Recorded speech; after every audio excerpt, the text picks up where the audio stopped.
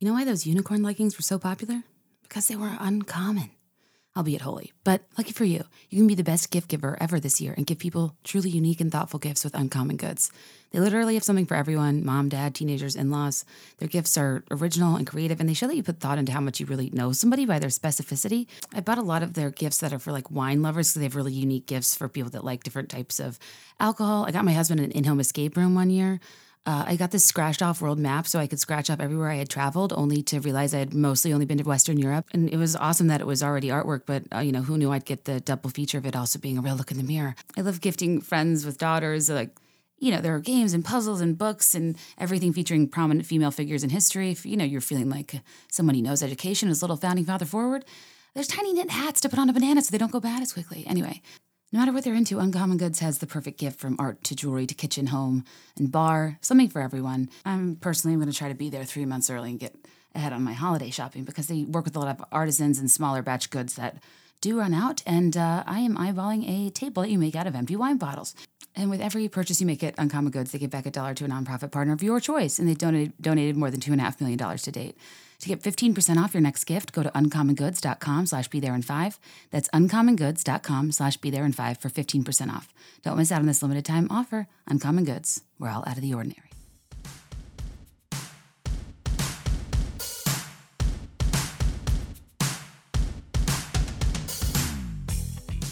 Hi, everybody. Welcome back to the Be There in 5 podcast. I'm Kate Kennedy, your host. Welcome back to I Can't Believe It's Not Buttery Part 2. I had so many technical difficulties last week, so thank you for your patience. I uploaded it with 2 different episode titles because I had 2 different versions, and then I went back and re-recorded the piece about the cargo to explain it a little bit more succinctly and concisely, because I discovered the cargo ship data pretty late in the game toward the deadline. And sometimes when I'm talking as I'm researching, I'm like, no, this is nonsensical. So you might have heard 2 different versions of the episode, but I'm just grateful you're here and have stuck around. We have Amanda Montell, author of Cultish, on to talk more about Lula Rich in the cultish sense.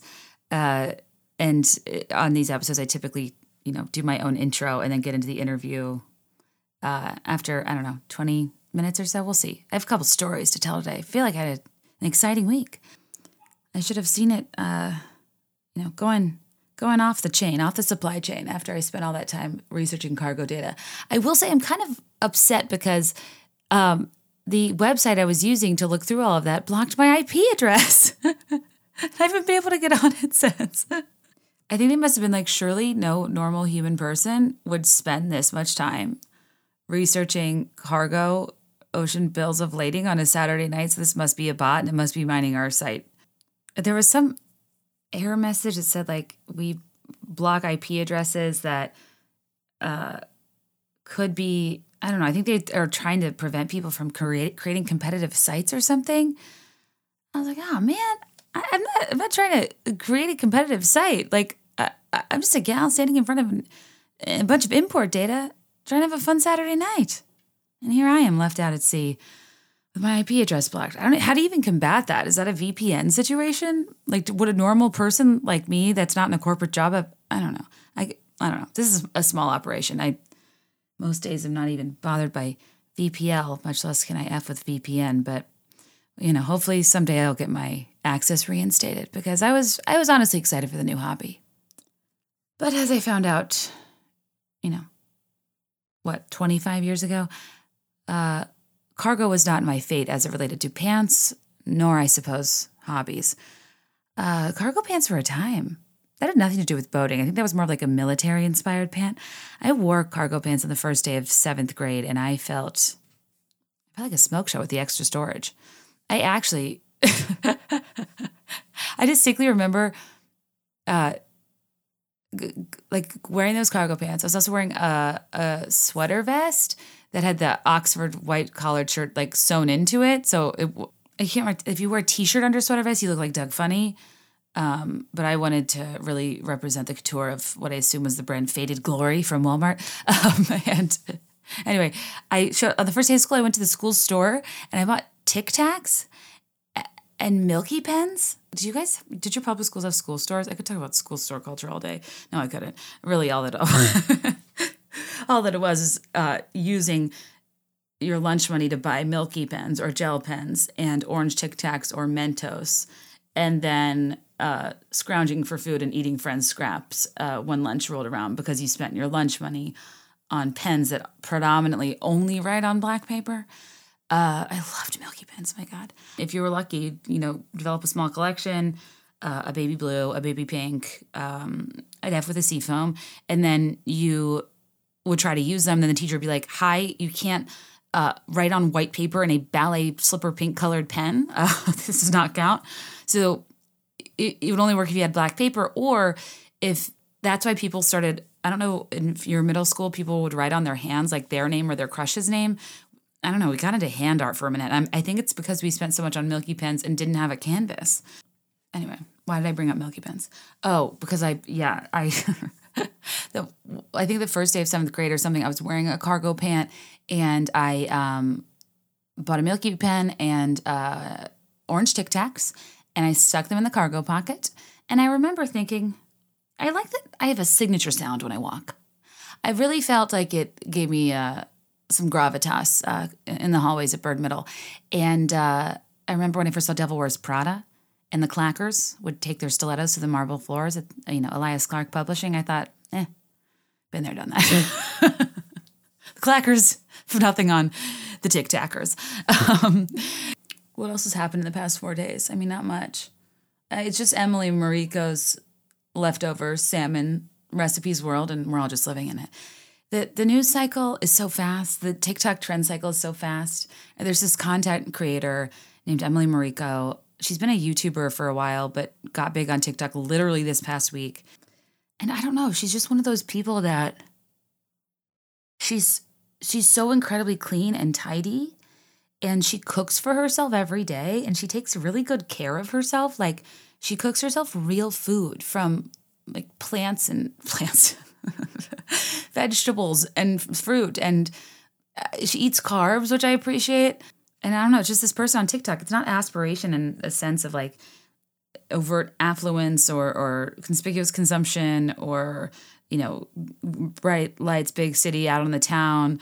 It's like her in her house in her fairly simple kitchen, and she's just so clean and tidy, and she makes herself full meals for like breakfast, lunch, and dinner. But it's like her using actual ingredients from her fridge and making things from scratch like all the time and making it not seem like a big deal. She cleans out her entire fridge every week. Saturday night, she shows you what it looks like. Sunday morning, deep cleaned, and she goes to a farmer's market and picks out a cornucopia of fresh produce. Literally the things that look like they are inside a cornucopia, and I usually use that term metaphorically. And then she uses the food she buys. I'm like amazed.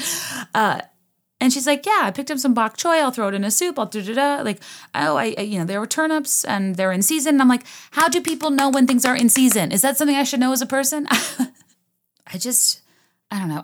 I want to be a person who's that clean and who isn't cluttered. And she just seems like a person that I'd sit next to in class, and she'd be really nice, and I'd want to be her friend, and she would, smell like Bath & Body Works cherry blossom or sweet pea, and I would try to talk to her, but she would kind of cover up her paper because I seemed like somebody who might copy off of her.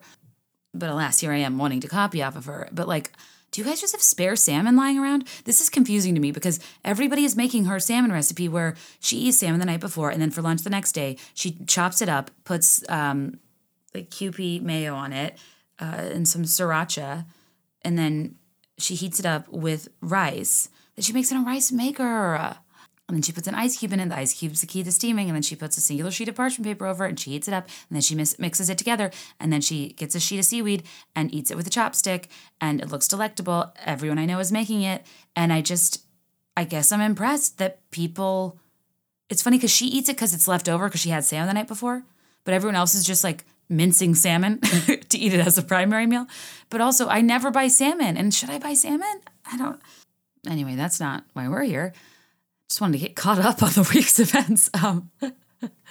So this second part, so I actually recorded this before the other episode. So I apologize if any of it's redundant. because we kind of had to set the stage and talk through some basic concepts that I probably talked through before. But the point isn't to hear me reinforce something. It's I want you to hear somebody else's opinion. So, sorry if we talked through some of the same basics, but I wanted to have Amanda Montell on the podcast, who I told you about last week. She's the author of Cultish, The Language of Fanaticism. She's a linguist, an author, talented writer. And her book is about how many things have culty language. They're cult-ish. They are not necessarily cults, but a lot of organizations and groups and communities with a shared interest exhibit similar behaviors and communication patterns that kind of foster the same level of loyalty of an actual cult. Because and I think it's important to talk about, because in the instance of LuLaRoe, or when I was talking about NXIVM, I just am fascinated anytime I read about a situation where people just join something out of their own genuine interest with good intentions, because it doesn't seem nefarious. NXIVM, they just thought it was like self-improvement. Nobody joins a cult. Nobody joins a pyramid scheme.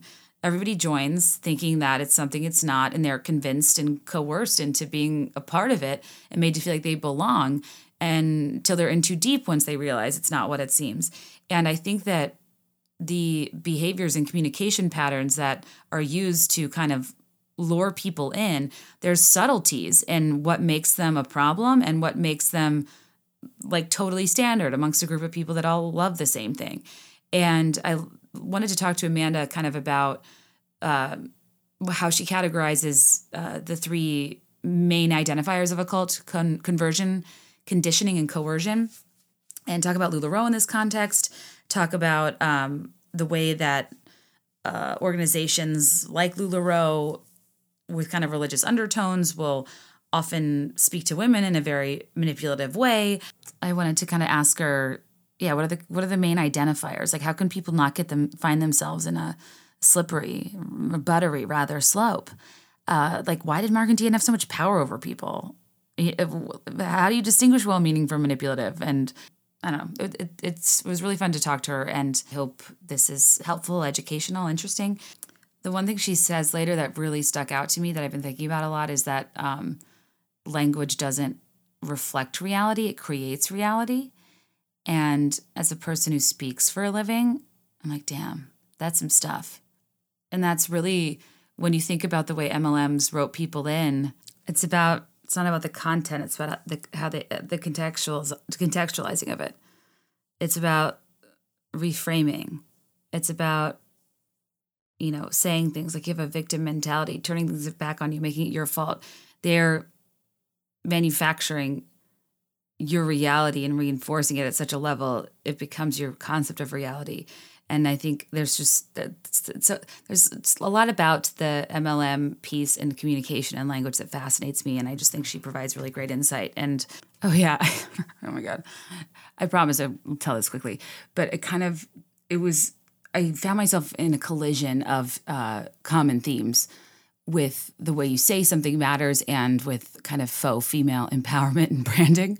Long story short, I hired somebody to help me clean out in my closet and get rid of a lot of stuff, because a lot of stuff doesn't fit me anymore. And if you listen to the podcast, you know that in the summer I had an ectopic pregnancy, and something that's kind of unique about that circumstance is even though it has to be resolved immediately when you find it, because it can be very life-threatening to the mother, it's the way that they treated in my circumstance was that even though it's 6 weeks, technically I miscarried. You're trying to get unpregnant as long as you are pregnant, and your hormone level slowly drops. You technically have pregnancy hormones for about 10 to 12 weeks, even though I knew I wasn't going to be pregnant after 6.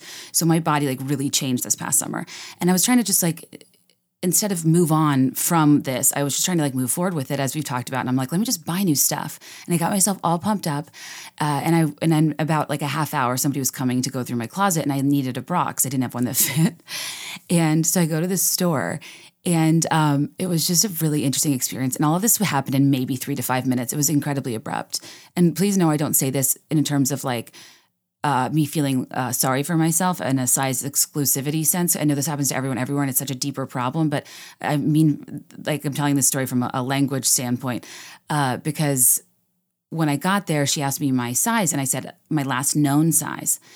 And it was like this most beautiful, like, you know, it was very millennial pink and a lot of quotes with empowerment. And it was very like aesthetically pleasing, very yoga babe meets brunching athleisure. And I don't know. I was like, I got myself really pumped because it kind of took me a while to get to this place. And then I get there, I tell her my last known size.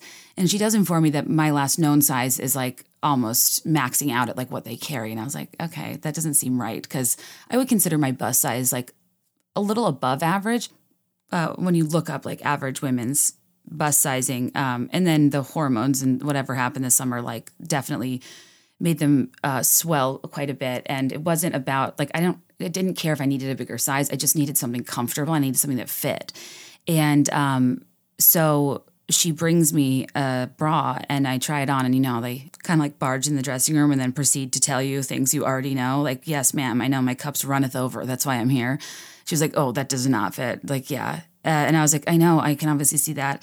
And I was like, well, do you have anything else? And she proceeds to say, you've sized out at the store. And I was like, well, I have sized out of everything I own. This is not helpful. And since I said my last known size earlier, I think like in saying that, she was implying that something I did made me size out of the ideal person they want their brand, you know, to fit into their brand, and not that it was a shortcoming of their offerings that they didn't have my size. And I had a really bad reaction because, again, it wasn't about the size. It was about the confusion you feel when you're uncomfortable with your body and the changes represent something you lost and you didn't reap a benefit from it, right? And so I start crying and laughing because it was literally like, oh, we only carry sizes 1, 3, and 5. You could try Sears. It was so cold and abrupt, and she didn't even try to, they had a bunch of like stuff without underwires that could have worked, blah, blah, blah. So I'm kind of crying and laughing behind my mask and under my hat. And I was like, I need something. Can you give me your biggest bra without an underwire and I'll take it? And also, I also start kind of apologizing because I didn't want her to feel bad because I was reacting so strongly and she probably didn't understand why. I was kind of laughing. The signs on the walls were like, slay, girl, slay. And here I am just like profusely apologizing. And where can I pay? After somebody insults me, I need to get rid of the instinct to make a person feel comfortable in a conversation, even though I'm the one that has every right to feel uncomfortable. So I buy this bra, and I'm like crying and laughing, and it's just kind of awkward and very silent. And I don't know why I'm choosing to buy things off their racks when they can't even support mine. But whatever, I just needed something, and it just was a funny exchange in retrospect because she brings me out a tray of artfully placed LaCroix and there are paper straws. And it's just not the time for seltzers. Like, do you really want me to sit on your millennial pink couch, drinking a beverage that, to me, just honestly, no offense to LaCroix lovers, it just tastes like the ice melted in the bottom of a better drink. All the while the carbonation, corrodes my paper straw, leaving my drinking vessels wilted as my spirits. Like, no, thank you. I don't want to sit here and explain to you that at a bra shop, there's a variety of reasons women might come in here, that it's not fun for everyone. It's not just about tiny bralettes you want to wear for a fashion statement piece. Like, people are coming here that are, pregnant or breastfeeding. Maybe they're doing IVF shots. Maybe they haven't worn a bra since post-COVID and they're trying to find something for their new body. I mean, women's breasts are a topic of sensitivity that represents so much more than just aesthetics and fashion. And I was like, do you want me to explain to you why that was a little bit bizarre the way you spoke to me? And the reason I bring up, and I didn't, because, it's not her, she didn't create the company policy. And I probably just would have made a joke about, how she couldn't do anything for my cans. So she brought me out some of hers. And, I was really focused on the seltzers. I'm always focused on the beverages. And I bring that up with the language piece because it set me off for some reason. because through what she said, she implied something about like what I had done, or she reminded me of what I already knew to be true in terms of, yes, like my size has changed. Why do you think I'm here? I've sized out of what I own. And now this is my only option for today. And you're choosing to, the chosen verbiage. And at first I couldn't figure out why that bothered me so much, but I was telling you guys on Instagram, and so many of you reached out and were like, she should have said they don't carry your size. Like, it should have been about what they're not providing, not that you're falling short of their ideal aesthetic. And I was like, you're right. Like that was messed up and insensitive. And, well, I don't need everybody to be like, she didn't know better. Like I didn't tell her in advance. She did know that I was there because I, sized out of something already, but I don't know. It's one of those things where I had a really weird reaction and I couldn't quite figure out why at first. And I think it has to do with the way she chose to position that, talk to me and make me feel like if I needed help, I just had to leave. And then that paired with this thing we talk about all the time, which is the marketing of empowering and supporting women and how vacant it is relative to what's actually being done. There I was, a woman in an incredibly vulnerable situation in a store telling me to slay, to love myself. Like there's stuff about being sexy, having a boss brain. And Amanda and I talk about these like empty branding slogans and ways people pander to people that have nothing to do with the product itself. But this was very clearly designed to make you feel sexy, beautiful, powerful, and that like we're in the business like by women, for women. And there was something funny to me about being a woman in there, and there were two women in there, and I was going through a very real situation women go through that we can uniquely understand about each other, desperately needing support from another woman about something real, but feeling incredibly isolated and rejected while I'm surrounded by overt women supporting women branding.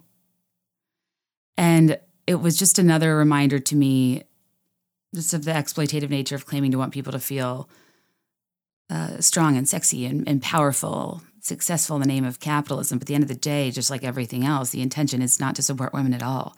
It's to support a select group of women who meet the aesthetic standard of who they want representing their brand. And for everyone else, like, it's not that our offerings are limited. It's not that we've fallen short of representing the type of women that walk through here every day. It's that you've sized out. Come back when you've sized in.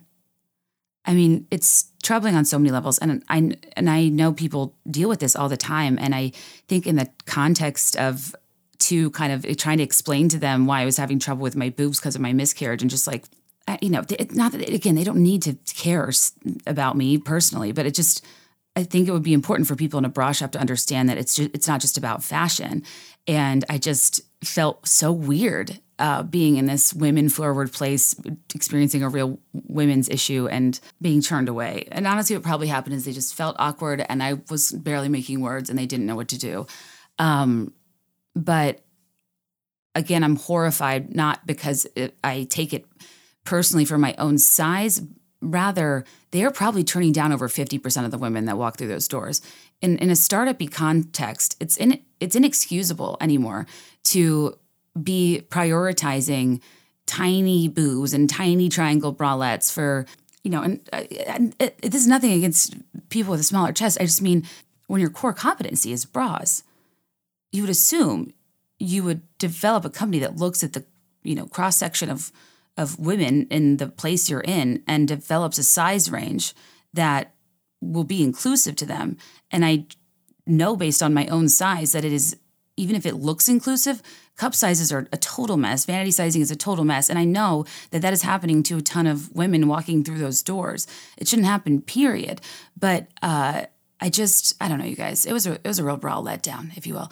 And I can't even get into vanity sizing right now, but it enrages me that we have the ability to use numbers, like a fixed numeric system that represents things we know, measure things like, I don't know, inches. And that you can get jeans that are, a 28-inch waist, and those inches are not inches at all. And they can be, how does that doesn't even make sense? Can you imagine if we did that with another unit of measure? If cartographers decided to pull a fast one on us to manipulate us to where we should be going? Like, well, okay, the drive from Santa Fe to Albuquerque, it's not that long, and people might not be inspired to visit Albuquerque because it doesn't seem like a far enough away destination. I don't know. So maybe what we do is we say that Albuquerque is farther from Santa Fe than it actually is, so that when they get to Albuquerque, it didn't take as long as they thought it would. So, they arrive here in a good mood. They, start to come back. People may not remember what you said, but they'll remember how you made them feel. And I want them to know that if they come to Albuquerque, we'll make them feel good. This will really help tourism. You know what I mean? You can't, it seems insane to me to be able to manipulate a unit of measure arbitrarily to project onto people how they should feel about themselves in your clothes, in your brand, for the sake of brand perception. And worse, so many elements of society and the way women are talked about yield the self-surveillance we have of ourselves, where for many years, it took me a while to stop trying things on and, instinctually I wasn't thinking about how it felt or how it looked. My gut instinct was to think about if the size was bigger or smaller than it last was. And that's so messed up. But the sizing in and of itself is meant to do that in a sense of it just assumes and projects onto us that we just inevitably, because we're women, we're going to have this level of self-surveillance. And we care about what the size means. And we use that metric to value ourselves. So then there's this sizing sorcery that happens to make yourself feel a certain way with certain brands. And there's an arbitrary application of what it should just be numbers. And it just, I don't know, I can't get into that now. But all that to say, again, I so feel for people that go through this all the time. I know this is a much bigger issue than this one at hand. I thought it was an interesting intersection of faux female empowerment and linguistic choice. But beyond that, I want to talk more about this at some point and get farther into it, as I think this is an important thing I haven't really dove into in terms of size inclusivity and whatnot. And when you really think about it, it will drive you insane of what it means and represents about how we're supposed to feel about ourselves. But anyway, you guys, it's not something I can solve on this podcast today. Certainly wasn't going to be solved with a Pomelo LaCroix with an unfit straw. I'm glad they're worried about the turtles, but not about the women they make products for. I'm just kidding. Love the turtles. So that was fun. And now let's get into some leggings. It's not necessarily an interview or an interrogation. I just wanted to record us having a conversation about a mutual interest we have, and she happens to be a scholar, and I'm so out of my league here, and I'm just so grateful we finally have someone with a respectable opinion on this podcast, because Lord knows mine isn't worth much. All right, I'm going to thank our advertisers, then we'll get to the interview. Bye. If I had a Kate's favorite things, an Oprah's favorite things, this would be in my box of favorite things, but it's really cool that I work with them because I genuinely love this and I use it every freaking day, and it's changed my skin. Today, our show is sponsored by Osea, and specifically the product I'm talking about is their Undaria algae oil. My gosh. Well, first of all, Osea has been making products for over 25 years that are good for your skin, good for the planet, and give you the results you want. They have award-winning cleansers, serums, and face moisturizers, and they are known for creating this amazing body oil with their famous Undaria algae body oil. And it's, I don't know, I put it on when I'm kind of damp, I have it in my shower, and I hate that feeling of dry skin and scratch. Ugh. I just have the driest skin, and I just really didn't even understand or know what to do with the body oil until this. And I put it on when I'm a little damp and I'm in the shower, and it's not greasy or sticky. It absorbs into your skin. It's the most luxurious, amazing feeling, and your skin just is healthy and glowing, and it stays moisturized throughout the day. And I've never, ever had luck with this, with the lotion. Never in my life, and I earnestly mean that. Isn't it weird how you can just go your whole life and just use lotion and be like, wow, every lotion kind of sucks. Guess I'll deal. I don't know. I never thought about it. But it's has this really amazing citrus smell. It has spa vibes. My skin is soft and smooth after I put it on, and I don't know. It's been a game changer for my very, very dry, sensitive skin. And I haven't bought body lotion in a really long time. And it's been liberating because it was usually something that had kind of a medical name and it just didn't feel sexy. Osea's products are clean, vegan, and cruelty-free, climate neutral, created with sustainably sourced seaweed, and made in California. So you can feel good about what you're putting on your skin. Experience your new favorite clean skincare line with a special discount just for our listeners. Get 10% off your first order with promo code BeThereIn5 at OseaMalibu.com. You'll get free samples with every order, and orders over $50 get free shipping. Go to OSEAMalibu.com. Use code BeThereIn5. I'm headed out of town this weekend, and I just missed my brow wax appointment at noon. But I'm not stressed because I've got Olive in June. That worked. I was running low on time and I was like, I'm getting a brow wax. Should I get a manicure? And then I realized I don't have to because I can paint my own nails now. And this has been revelatory for me in a post-quarantine world.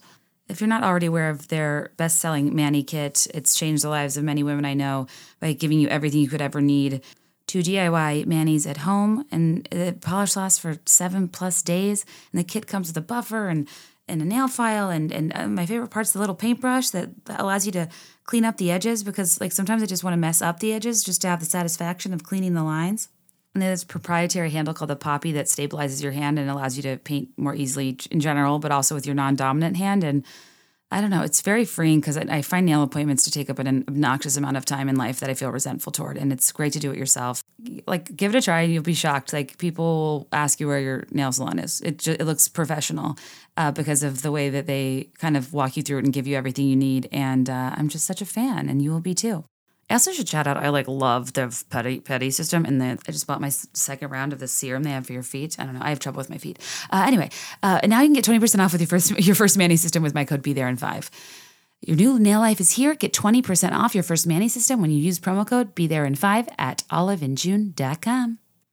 All right, everybody, I'm so excited to introduce to you Amanda Montell. She's a writer and a language scholar. She's authored 2 critically acclaimed books, Cultish, The Language of Fanaticism, an indie bestseller about the language of cults, from Scientology to SoulCycle, and also a very well-known book called Word Slut, A Feminist Guide to Taking Back the English Language, which I am the entire target market for, and I love that book. And you might have heard a few of the names that have praised Amanda's work, from the New York Times to the Washington Post, the Atlantic, Time Magazine, Harper's Bazaar, to name a few small publications. But she's also the creator and co-host of a comedy cult podcast called Sounds Like a Cult that I guested on. And we talked about Tony Robbins, even though we talked about a million other things, because we could not share more in common. So I had to have her on my podcast. Please welcome Amanda Montell to Be There in 5. Oh, gosh. I am honored and verklempt to be here. Just 2 Venn diagram influencers chitting and chatting. It's not every day you find a peer who doesn't get mad, who gets a Venn. And we were doing ours at the same time, independent of one another. And then we kept getting tagged in each other's stuff. True. We're Venn mates, soulmates, but Venn. Venn mates. Well, and I mean, here's the thing. I build Venn diagrams about cults, MLMs, and religions as a hobbyist. It's my side hustle, if you will. But you do it as a scholar and a subject matter expert. It's about time we get a respectable opinion on the show. And for anyone who's new to you, do you mind kind of sharing how you got into this line of work, from your cult expertise to linguistics too? Absolutely. Well, my background is in linguistics. That's what I went to school for. And I didn't know linguistics was a field of study until I got to college, but I had always been a language-obsessed person. It's always been the lens through which I see, or I guess hear, rather, the world. I was always a very loquacious child, interested in thesauri. That's a tongue twister, thesauri. Interested in thesauri and and the relationship between the way a person talks and the way they move through the world, why British accents were perceived as prestigious while other dialects were perceived as trashy or exotic or anything else. I was interested in the way that a person used language to access power, to craft an identity, to play up a part of their personality. I was just always fascinated by this stuff. And when I got to college, I took my first sex, gender, and language class as a young linguistic tyke, as you do. And I discovered that linguistics wasn't just this, nerdy study for people who are interested in what your tongue is doing when you make a rhotic American R sound. It has real political, urgent consequences for the world.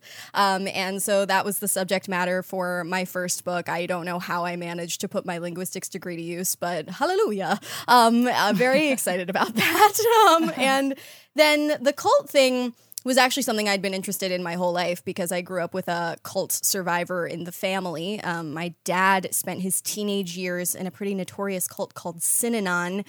He was forced to move there by his own father, who was an interesting guy, a card-carrying communist, a pseudo-intellectual. He wanted in on the blossoming countercultural movement of the late 60s and early 70s.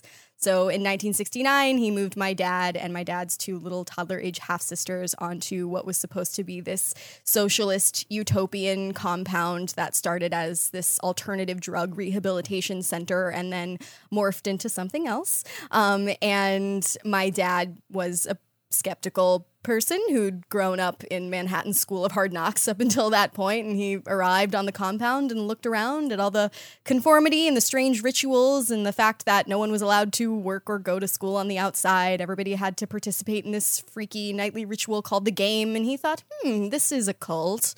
I don't think that word was necessarily in his mind at the time. It was the late 60s.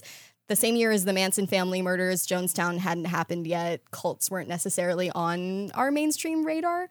But he at least knew something was off, and so he defected as soon as he could, and he became a scientist. But that's another story. Anyway, I grew up on my dad's stories of Synanon, and by far the most interesting part of them was the special language, the in-group versus out-group labels, the special buzzwords, the thought-terminating cliches. I'm sure we'll get into that shortly. But yeah, I was fascinated by the way they would call their teachers demonstrators, because they weren't really teachers in a school. They were at the Synanon school, and you didn't live with your parents. You lived with PODs, or parents on duty. And that nightly ritual, which was this really hostile form of group therapy where you would have to subject your peers to vicious interpersonal criticism, was called the game, and it was referred to as something you played. People who were in Synanon because they had a drug problem were dope fiends, but people who were there just because they wanted to try out this alternative lifestyle were called lifestylers. I was fascinated by all of that. And as I got older and, left my parents' house, I started noticing whispers of Synanon-esque cultish language everywhere, not just in stories of groups like Scientology or in movies like Midsommar, but in the theater program that I was in high school, and the startup where I worked when I was in my early 20s, and in the ways that my friends would talk about SoulCycle and wellness. And so, yeah, a few years ago, I decided to write a book about the language of cults, cultish groups along a wide spectrum.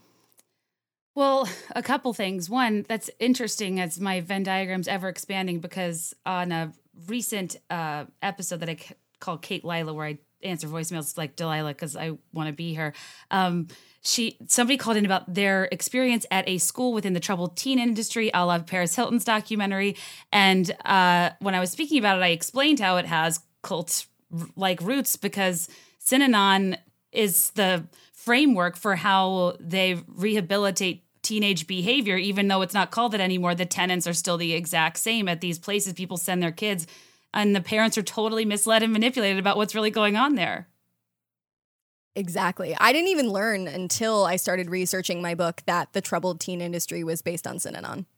Had no idea. I mean, Synanon was always just part of my family lore. I never even thought to Google it until I started researching cultish, because it was just the truth of my family. You never think to fact check your parents' childhood stories. This is why I lie awake at night Googling things like, if Adam and Eve were married, who officiated the wedding? You hear things growing up and I'm like, that doesn't make sense. How would they be married if they're the only people on the earth?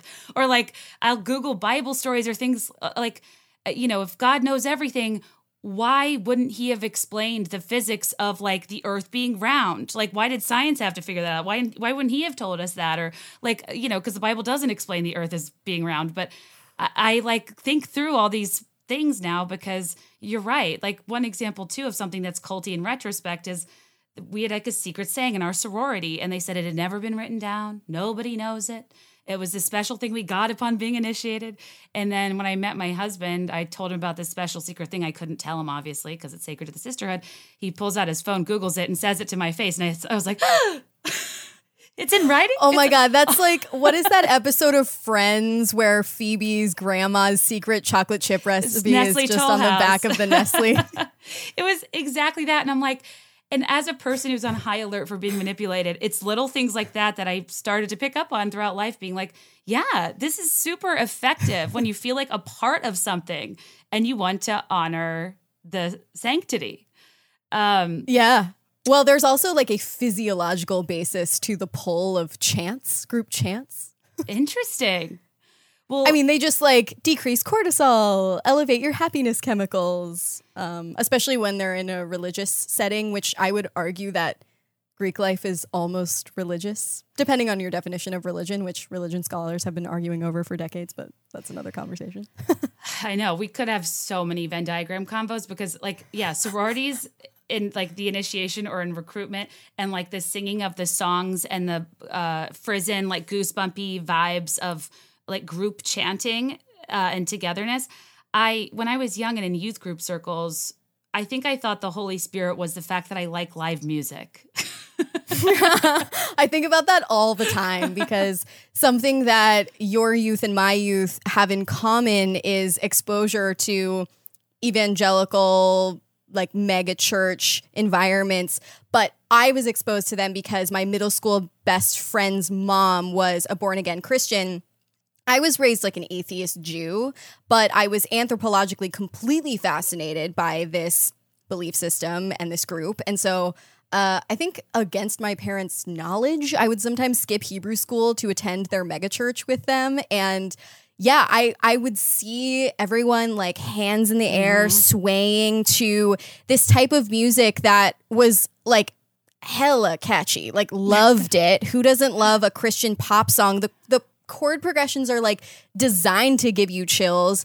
And I was like, wow, this is all a matter of perspective because they think it's the Holy Spirit. And I'm like, oh no, that's like a 1, 3, 5, 4, or like I forget all my music theory, but I'm like, that's just like this chord progression that we really resonate with. And like, maybe that is the Holy Spirit. I mean, who can really say what is a Holy Spirit? I don't know. Like that is so self-actualizing. I'm like, that my entire religious experience is based on chord progression. Like that's really all I care about in so many formats. Well, oh my God. So not to go on a complete tangent, but like one of my closest friends was in Young Life, the like college / high school evangelical youth group thing, and very culty. And I just went to a Sylvan Esso concert with her where we were like microdosing on shrooms. And that feels religious to me. Like that feels genuinely spiritual to me. And I looked over to her and I was like, listening to this music, like being on small levels of this drug, like does this feel not unlike your Young Life experience? And we had like an interesting conversation about that. It's like, what is transcendence? Why does it have to involve God or religious hierarchies at all? Yes. I don't know. And what environments facilitate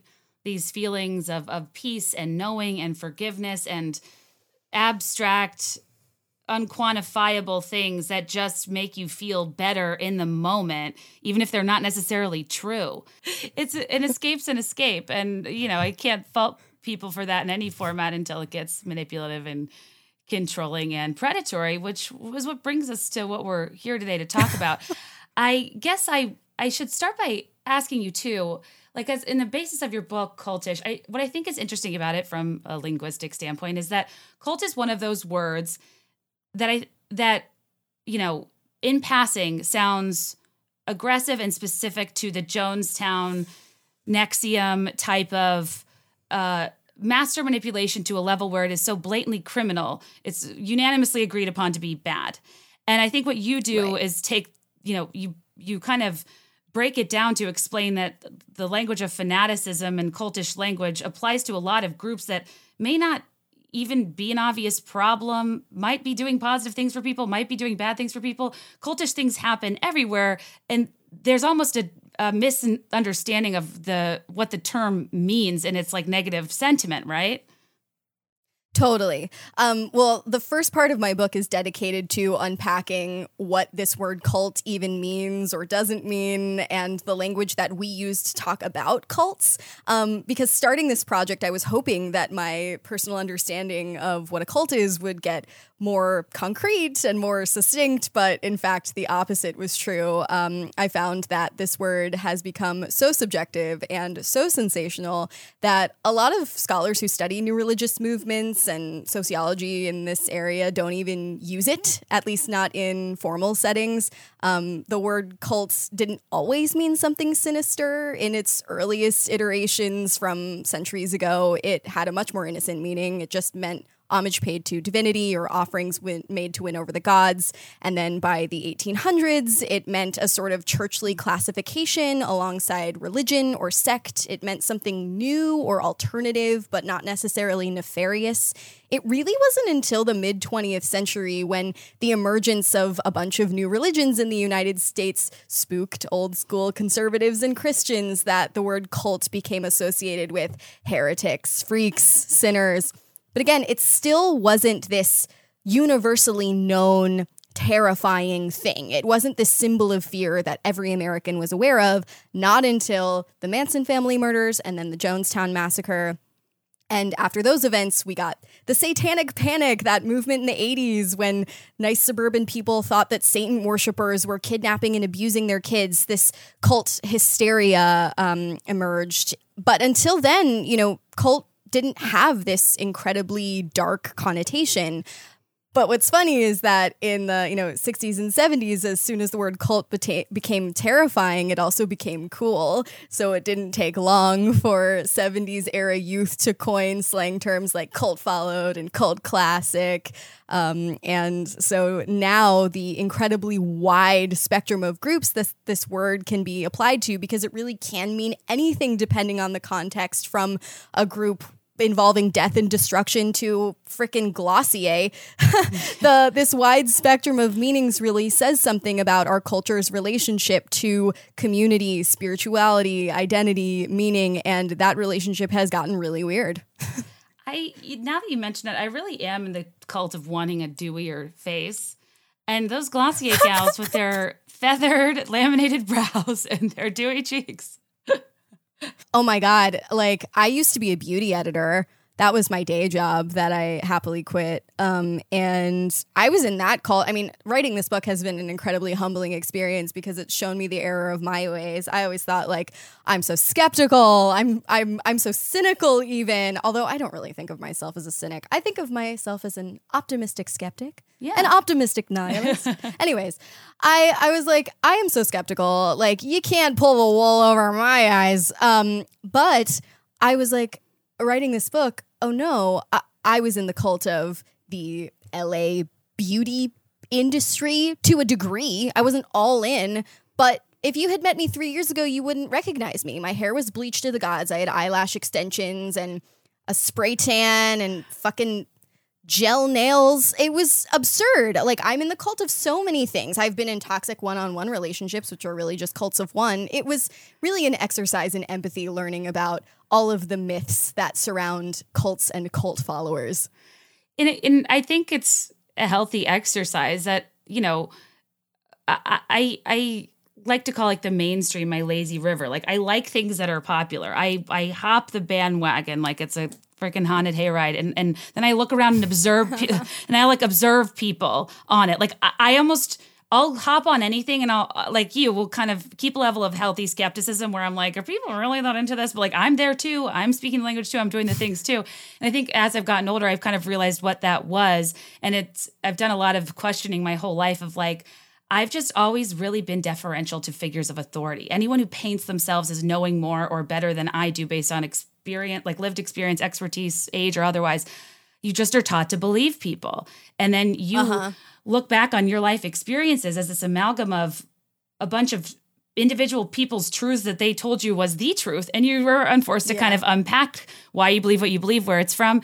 And I think that the culty language is at the root of so many of these things, even if they aren't in the position of something like spiritual in your life.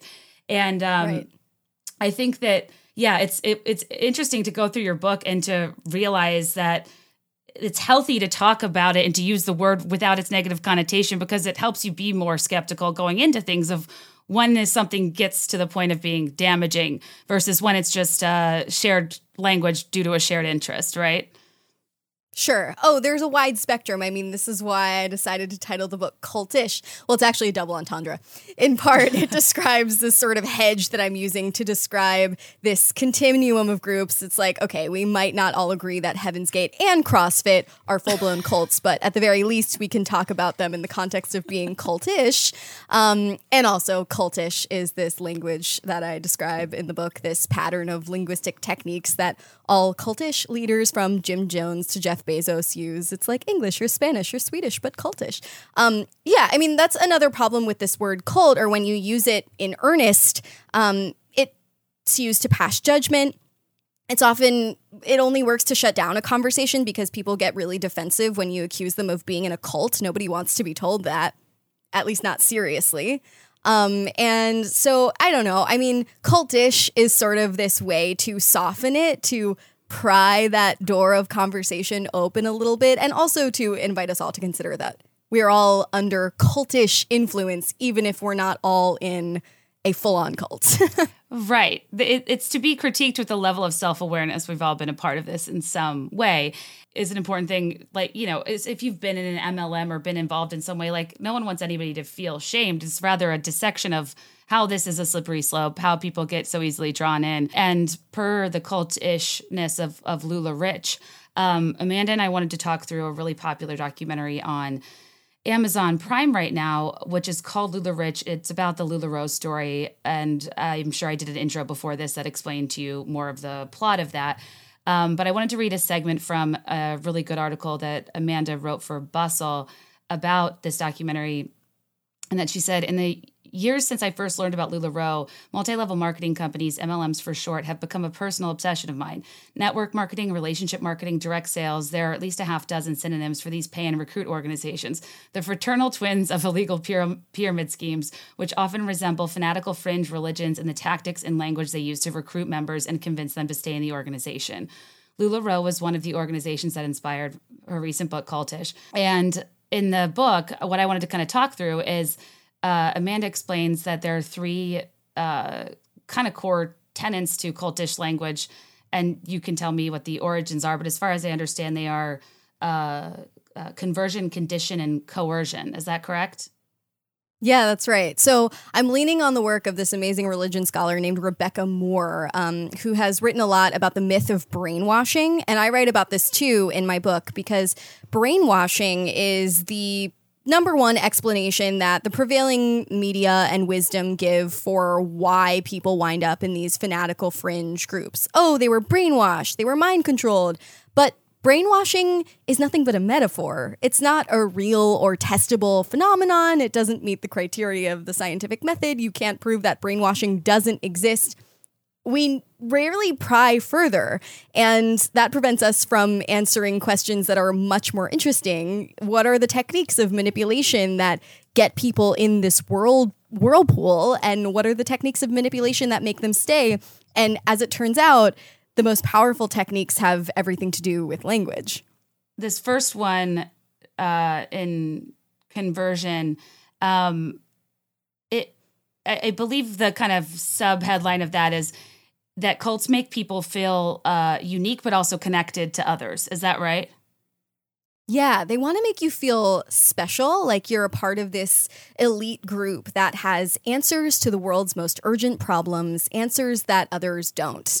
And conversion is that moment when you're, I don't know, at an introductory meeting or on a call or doing some sort of ritual where all of a sudden you feel like you have to belong. You have to be a part of this thing. You cannot go back to the way your life was before. So all at once, you sort of already feel separated from your former life, your former identity, everybody else on the outside.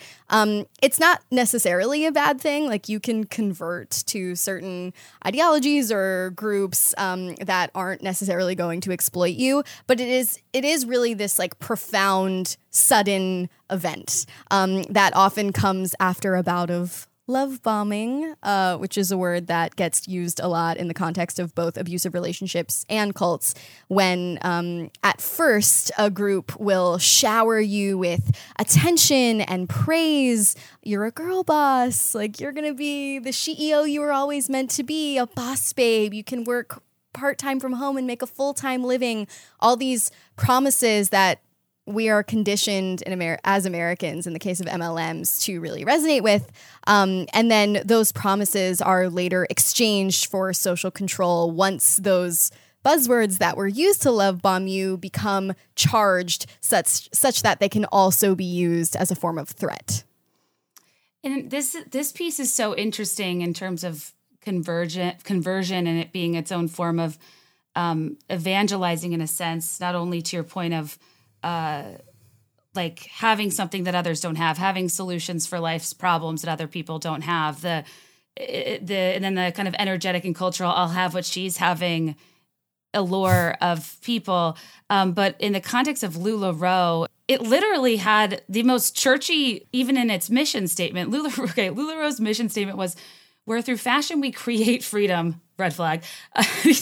Anything restrictive that creates freedom is terrifying. Very 1984. For sure. Where through fashion we create freedom, serve others, and strengthen families. A community where lives are being blessed and dreams achieved through love, purpose, confidence, trust, and growth. It is a Vikings company. Oh, yeah. Well, okay, so here's the thing. To an extent, all modern companies have to have what are called organizational ideologies. Yeah. They have to have this sense where you're not just selling leggings or a beach towel or an eye cream. You're selling an identity. You're selling sexiness, eco-consciousness. You're selling the opportunity to be a good person. You're selling the priceless opportunity to handle whatever life throws at you. That line, I think, was taken verbatim from a pitch I got in my inbox back when I was a beauty editor for like a CBD serum. It was pitched as the priceless opportunity to handle whatever life throws at you. Yeah. So this type of hyperbolic language can be found even outside of the MLM context. But what MLMs do is they take these values that we as Americans under Protestant capitalism are all conditioned to have, self-improvement, ambition, progress, meritocracy, the idea that those who achieve success really deserve it and those who didn't just didn't work hard enough, didn't earn it. The MLM organizational ideologies and promise are like on steroids, though. They are promising not just a financial opportunity, but an opportunity to heal your family, to do something profoundly patriotic. I mean, the biggest MLM in the world is Amway, which literally stands for American Way. Their promise that you're going to please God by affiliating with this MLM. It is no coincidence that so many MLMs are Christian or Mormon affiliated. So the promises on the table are far more than this company can actually provide, even if it wasn't structured like a pyramid scheme in this incredibly exploitative, predatory way. But you're completely right. I mean, the language that LuLaRoe and the two founders are Mormon and weren't shy about, leading with that type of rhetoric, super religious sounding, like join the movement. We're one big family. We are connected. You're never alone. Talk of sisterhood and endless talk of blessings, blessed to be a part of this community. Helping families, blessing lives was one of their slogans. So, it's interesting and it's reflective of the prosperity gospel in a sense, this idea that heavenly blessings and monetary #blessings are inherently connected. And this was a message that LuLaRoe and all MLMs really push hard. Absolutely. And yeah, that's an interesting point. And I've kind of wondered this about just marketing in general with Gen Z's, known level of awareness that they're being sold to. And like marketing is essentially just the game of manipulation in the form of offering product features that can provide some sort of trade-off or value add to the person on the receiving end. And, everything is so hyperbolic in nature or abstract in nature and not guaranteeable. And as a person who loves words and writing slogans and shit, I'm into that. I want people to communicate values through a brand. And I always struggle with where this line is drawn. And LuLaRoe's tagline stands out to me, even just specifically, like all the rest of it aside, this specific commentary on blessings is where my red flags go up. I get frustrated because it's like, yes, something abstract, like you'll get XYZ product feature, or you'll be more beautiful is one thing. But religious speak like this is of the highest manipulation to me because it suggests that, this known capitalistic venture stands to have some sort of supernatural impact on others. And that's a thing that inherently can't be proven or disproven if you're a believer in blessings, right? And I think the words like that just really kill me and feel extra manipulative because they know that that's not something that's easily dissented if people do seem to theoretically be doing well under it. Yeah, there's so much at play here. I mean, in the religious cults chapter of my book, I talk about the idea of linguistic performativity. This definition of performativity is different from like performative activism on social media, which I think is how a lot of people understand it now. But in the context of linguistics, linguistic performativity, in a nutshell, is this idea that language doesn't simply reflect reality, it creates reality. So every time an utterance is spoken, it causes a material change to happen in the world. So the most sort of like on the nose examples of linguistic performativity would be, an officiant at a wedding saying, "I now pronounce you married," or an umpire calling "you're out" at a baseball game. Oh my gosh, I'm so glad I got those sports terminologies right. I don't know how to talk about sports. But anyways, the idea is that language is inherently performative, but religious language is the most performative kind of language there is, because the stakes and the context involved are not just a baseball field or a wedding or life here on earth. They're the afterlife. They're all of eternity. They're all of existence. So if you believe that the language being spoken here, talk of blessings and movements, are going to affect your afterlife forever, that's manipulative on a whole new scale.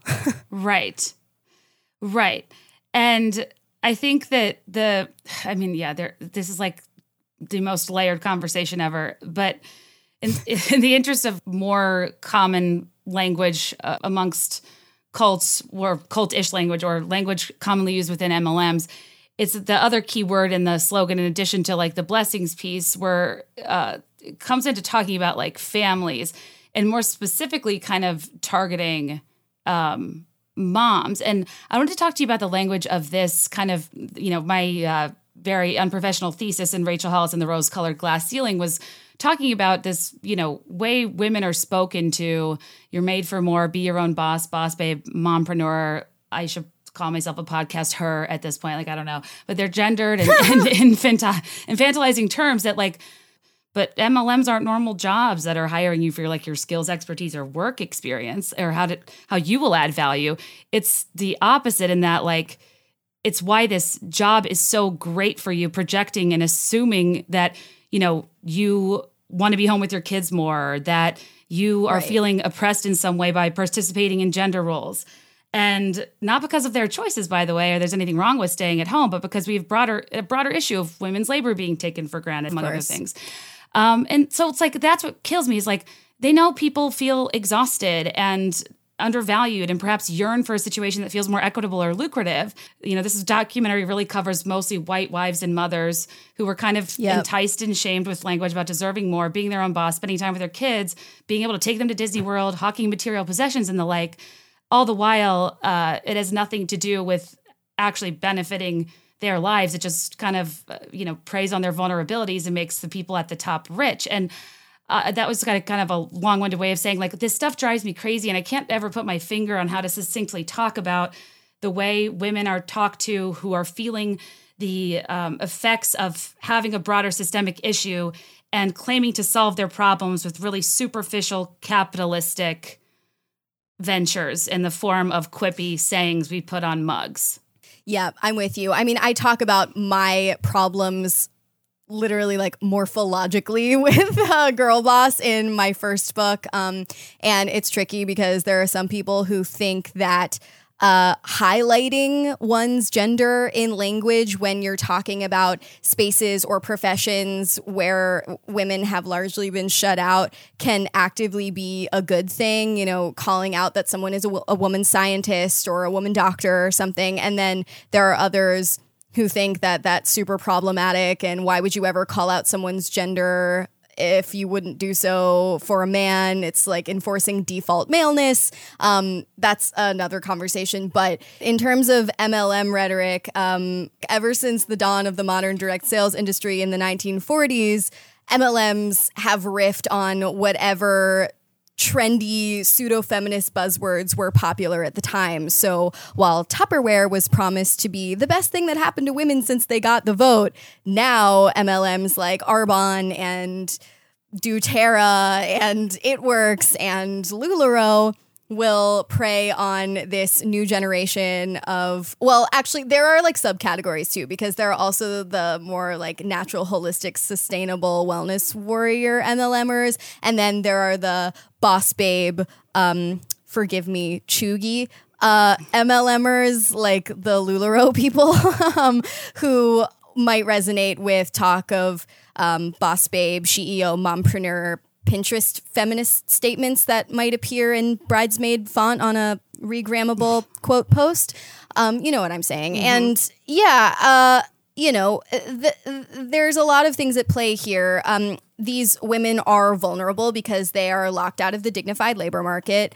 In the 1940s, the MLM industry was able to become so successful because so many white women who had worked during World War II were now driven back into the home after their husbands returned from war. They lacked the sense of community and empowerment and meaning that they derived from employment. And here the MLM industry came in to offer this alternative. Here you can have that empowerment. You can have that community that you're missing while not having to leave the home, while still being able to fit this mold of the good Susie homemaker.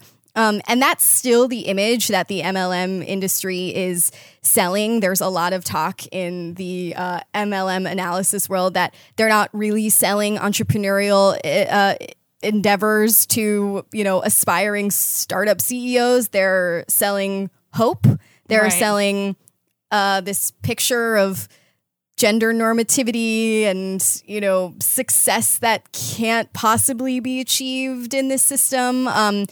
So yeah, now MLM rhetoric is still preying on this, primarily preying on this group of stay-at-home white wives and mothers, because a lot of them are still locked out of the dignified labor market. But at the same time, they have enough privilege and they're, friendly and connected to their neighborhood. They're good PTA moms. They have access to their husband's money. They have all of these resources that would make them attractive to an MLM. It's like, why would an MLM want someone who is so hard up for cash that they couldn't put up the buy-in fee? Why would an MLM want someone who is so down and out that the moment things turn sour, which they inevitably will, they're going to have to tap out? Like, you want someone who is well-connected and privileged and optimistic enough that they're willing to play the long game. And that sort of defies this stereotype that we have of cults preying on the desperate, disturbed, and intellectually deficient.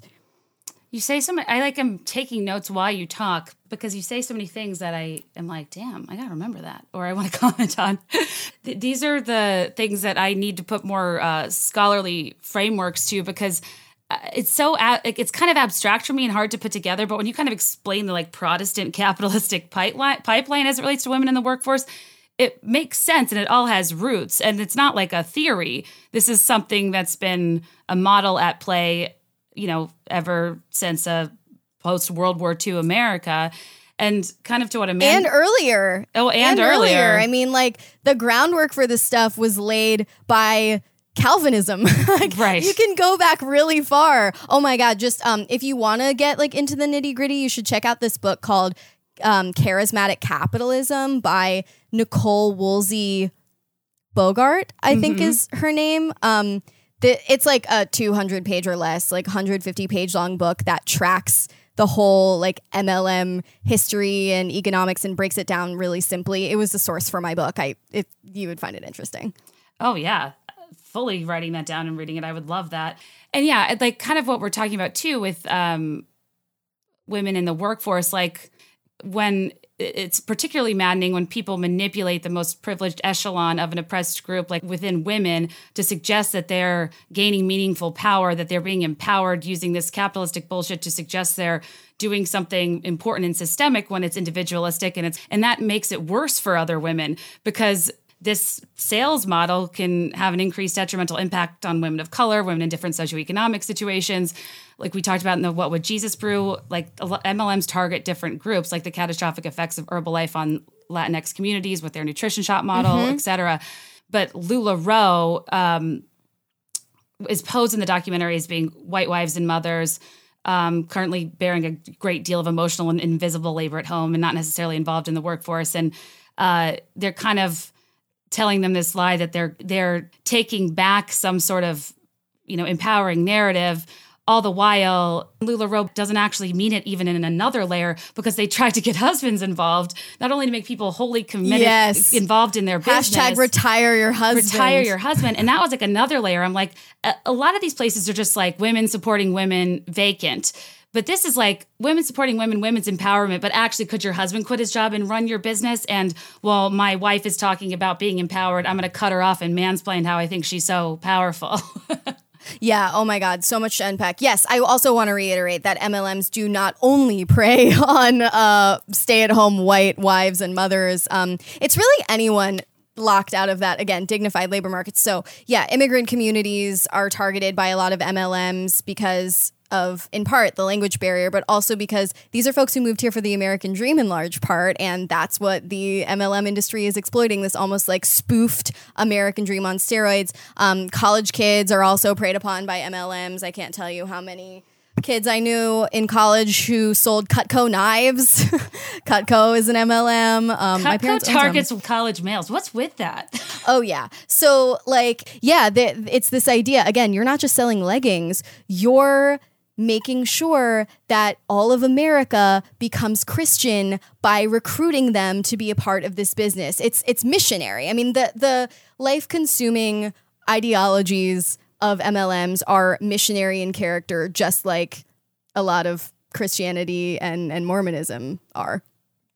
Oh, yeah, absolutely. And I think that kind of, there's this pervasive patriarchal structure that comes from or feels very kind of religious and antiquated in nature, even though Deanne and Mark, they were pretty forthcoming about being Mormon. And at the top of the first episode too, they talked about how they believe like in equal opportunity. They believe in like full fairness. Like there's a legitimate delusion here that everybody starts off in the exact same circumstances.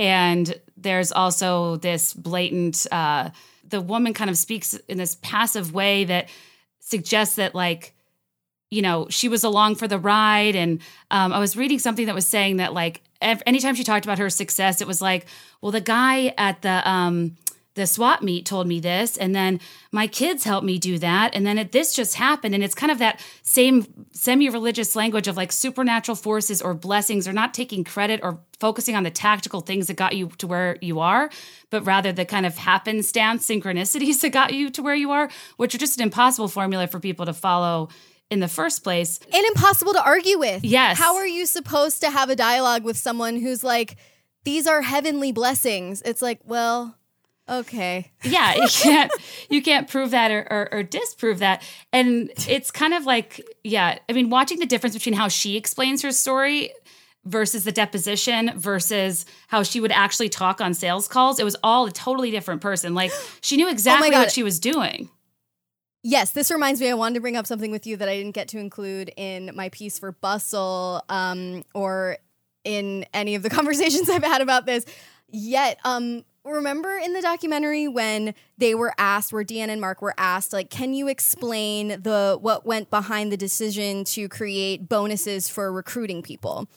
Which, of course, like everyone knows, that's how you make the real big bucks. Right. And Mark goes to try to explain the math, and Deanne interrupts him, and she goes, no. She has almost like a halfway to Jennifer Coolidge type of voice. Yes. I mean, I don't dare disrespect Jennifer Coolidge like that, but you know what I'm saying. And she's just like, no. She's like, you're gonna get logical. You're trying to get logical right now. Let me explain it. Because MLMers know that the math speaks for itself. Like the numbers are really bad. The numbers are a hot mess that reveal everything you need to know. But again, the language is compelling enough that you can obscure whatever truths you need to obscure. So she starts then talking in this like very highfalutin bullshit vernacular about what the bonuses were for, like spiritually, not in terms of like the structure of the business. And I just was like, oh, there it is. It's happening in real time. She was like interrupting him. No, don't talk numbers now.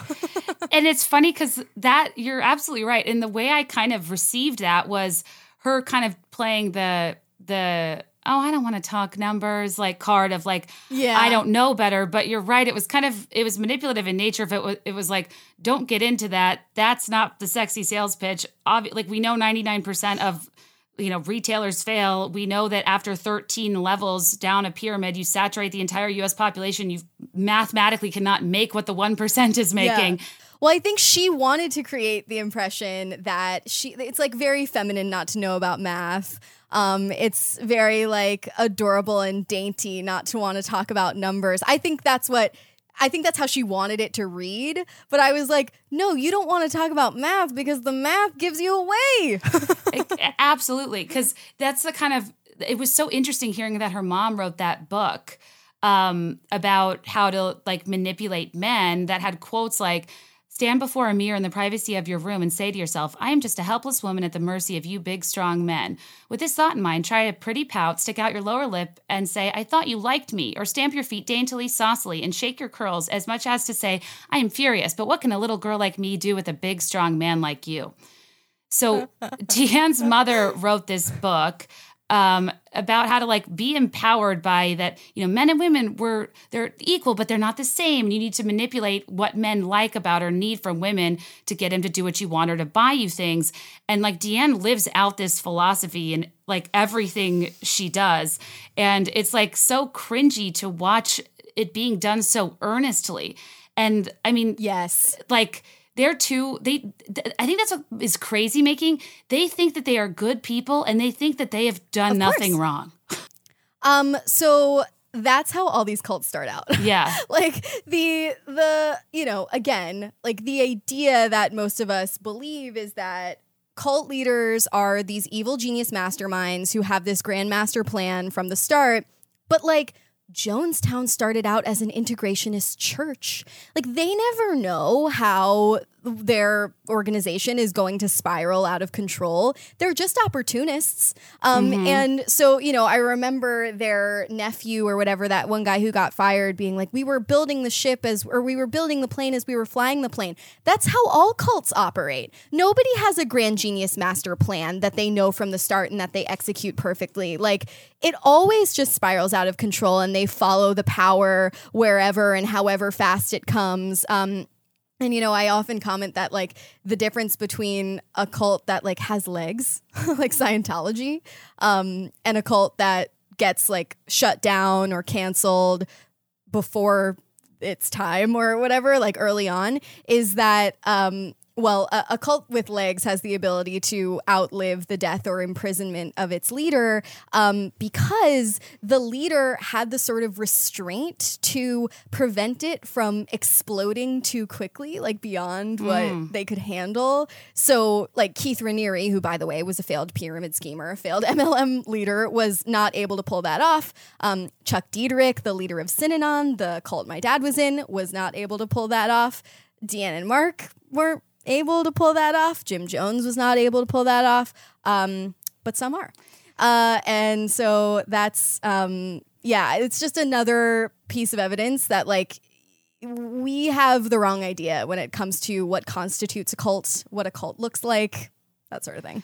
And that leads me to the second piece of this, the condition piece, and what makes something cultish is the encouragement of, in your words, people to feel dependent on a particular leader, group, or product to the extent that life without them feels impossible.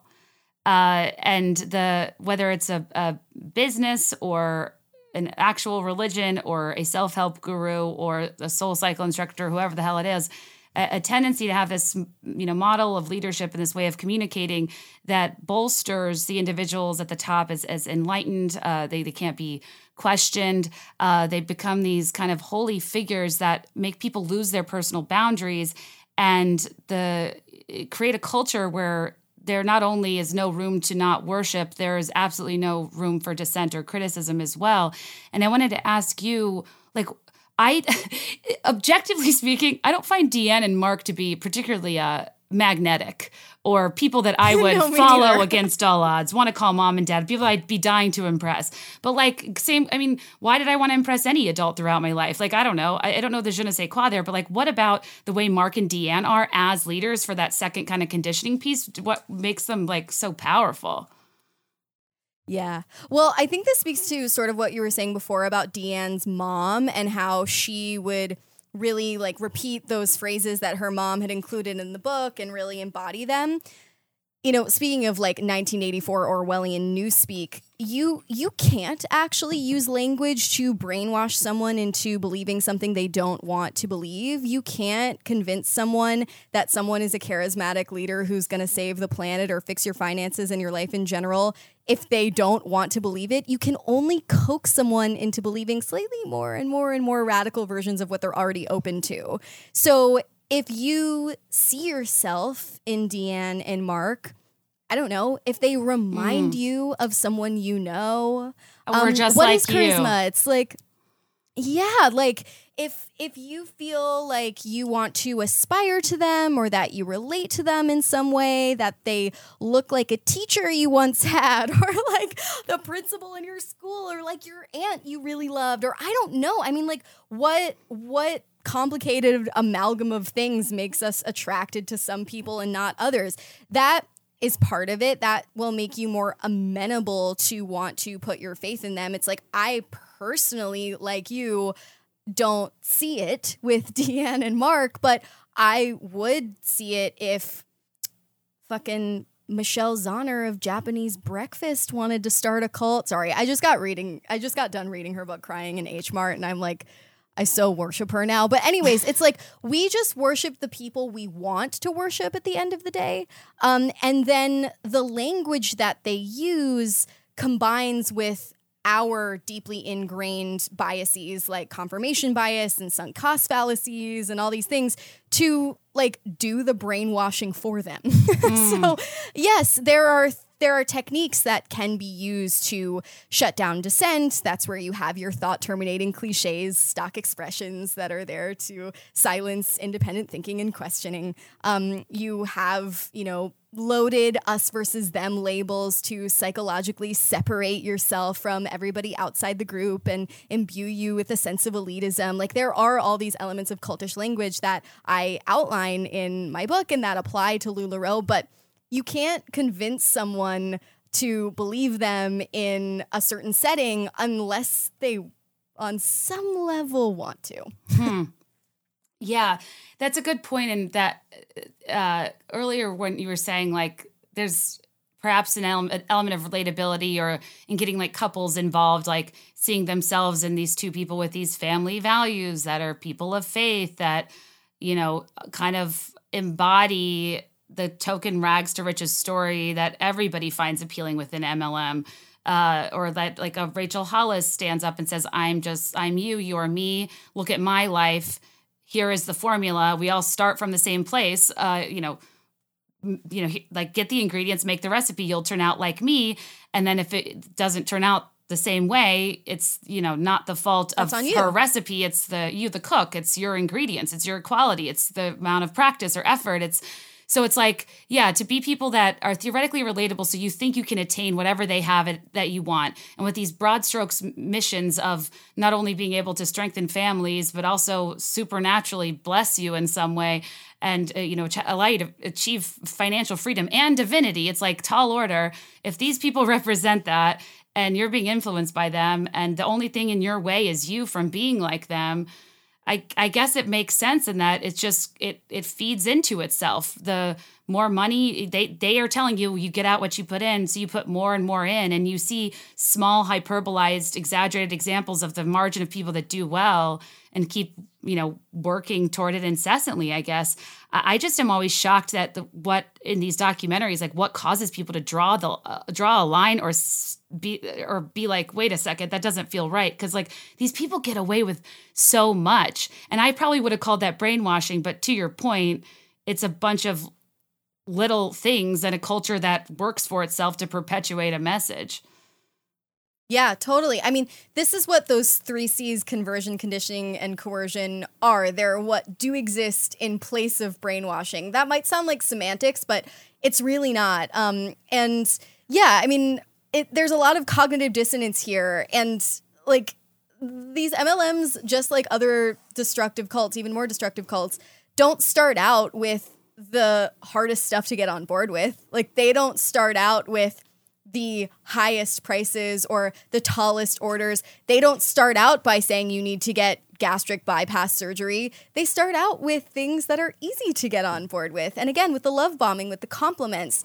And then the longer you're in, the harder it becomes to get out. And you play tricks on yourself, you know, like, you know, maybe in your bones that this isn't really working and your bank account is plummeting and the promises haven't been fulfilled. But we as humans have incredibly high levels of loss aversion. Like, wins feel good to us, but losses feel way worse. And so we are willing to do a lot of mental gymnastics to avoid looking defeats in the eye. And even though that cognitive dissonance might be really, really strong, we'll tell ourselves things like, well, I recruited one more person this month than I did last month. Like, that's a good sign. There's a lot of magical thinking that goes on here. And this is actually the subject of my next book. But anyway, like, I'm just so interested in the cognitive biases and delusions and tricks that we play on ourselves, because there are also like reasons for these tricks that we play on ourselves, like self-protective reasons. But when someone else is exploiting them, they can also be really destructive.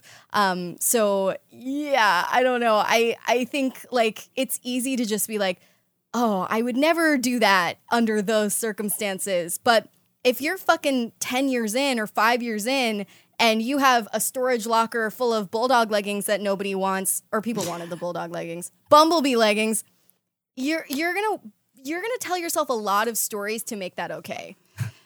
Right.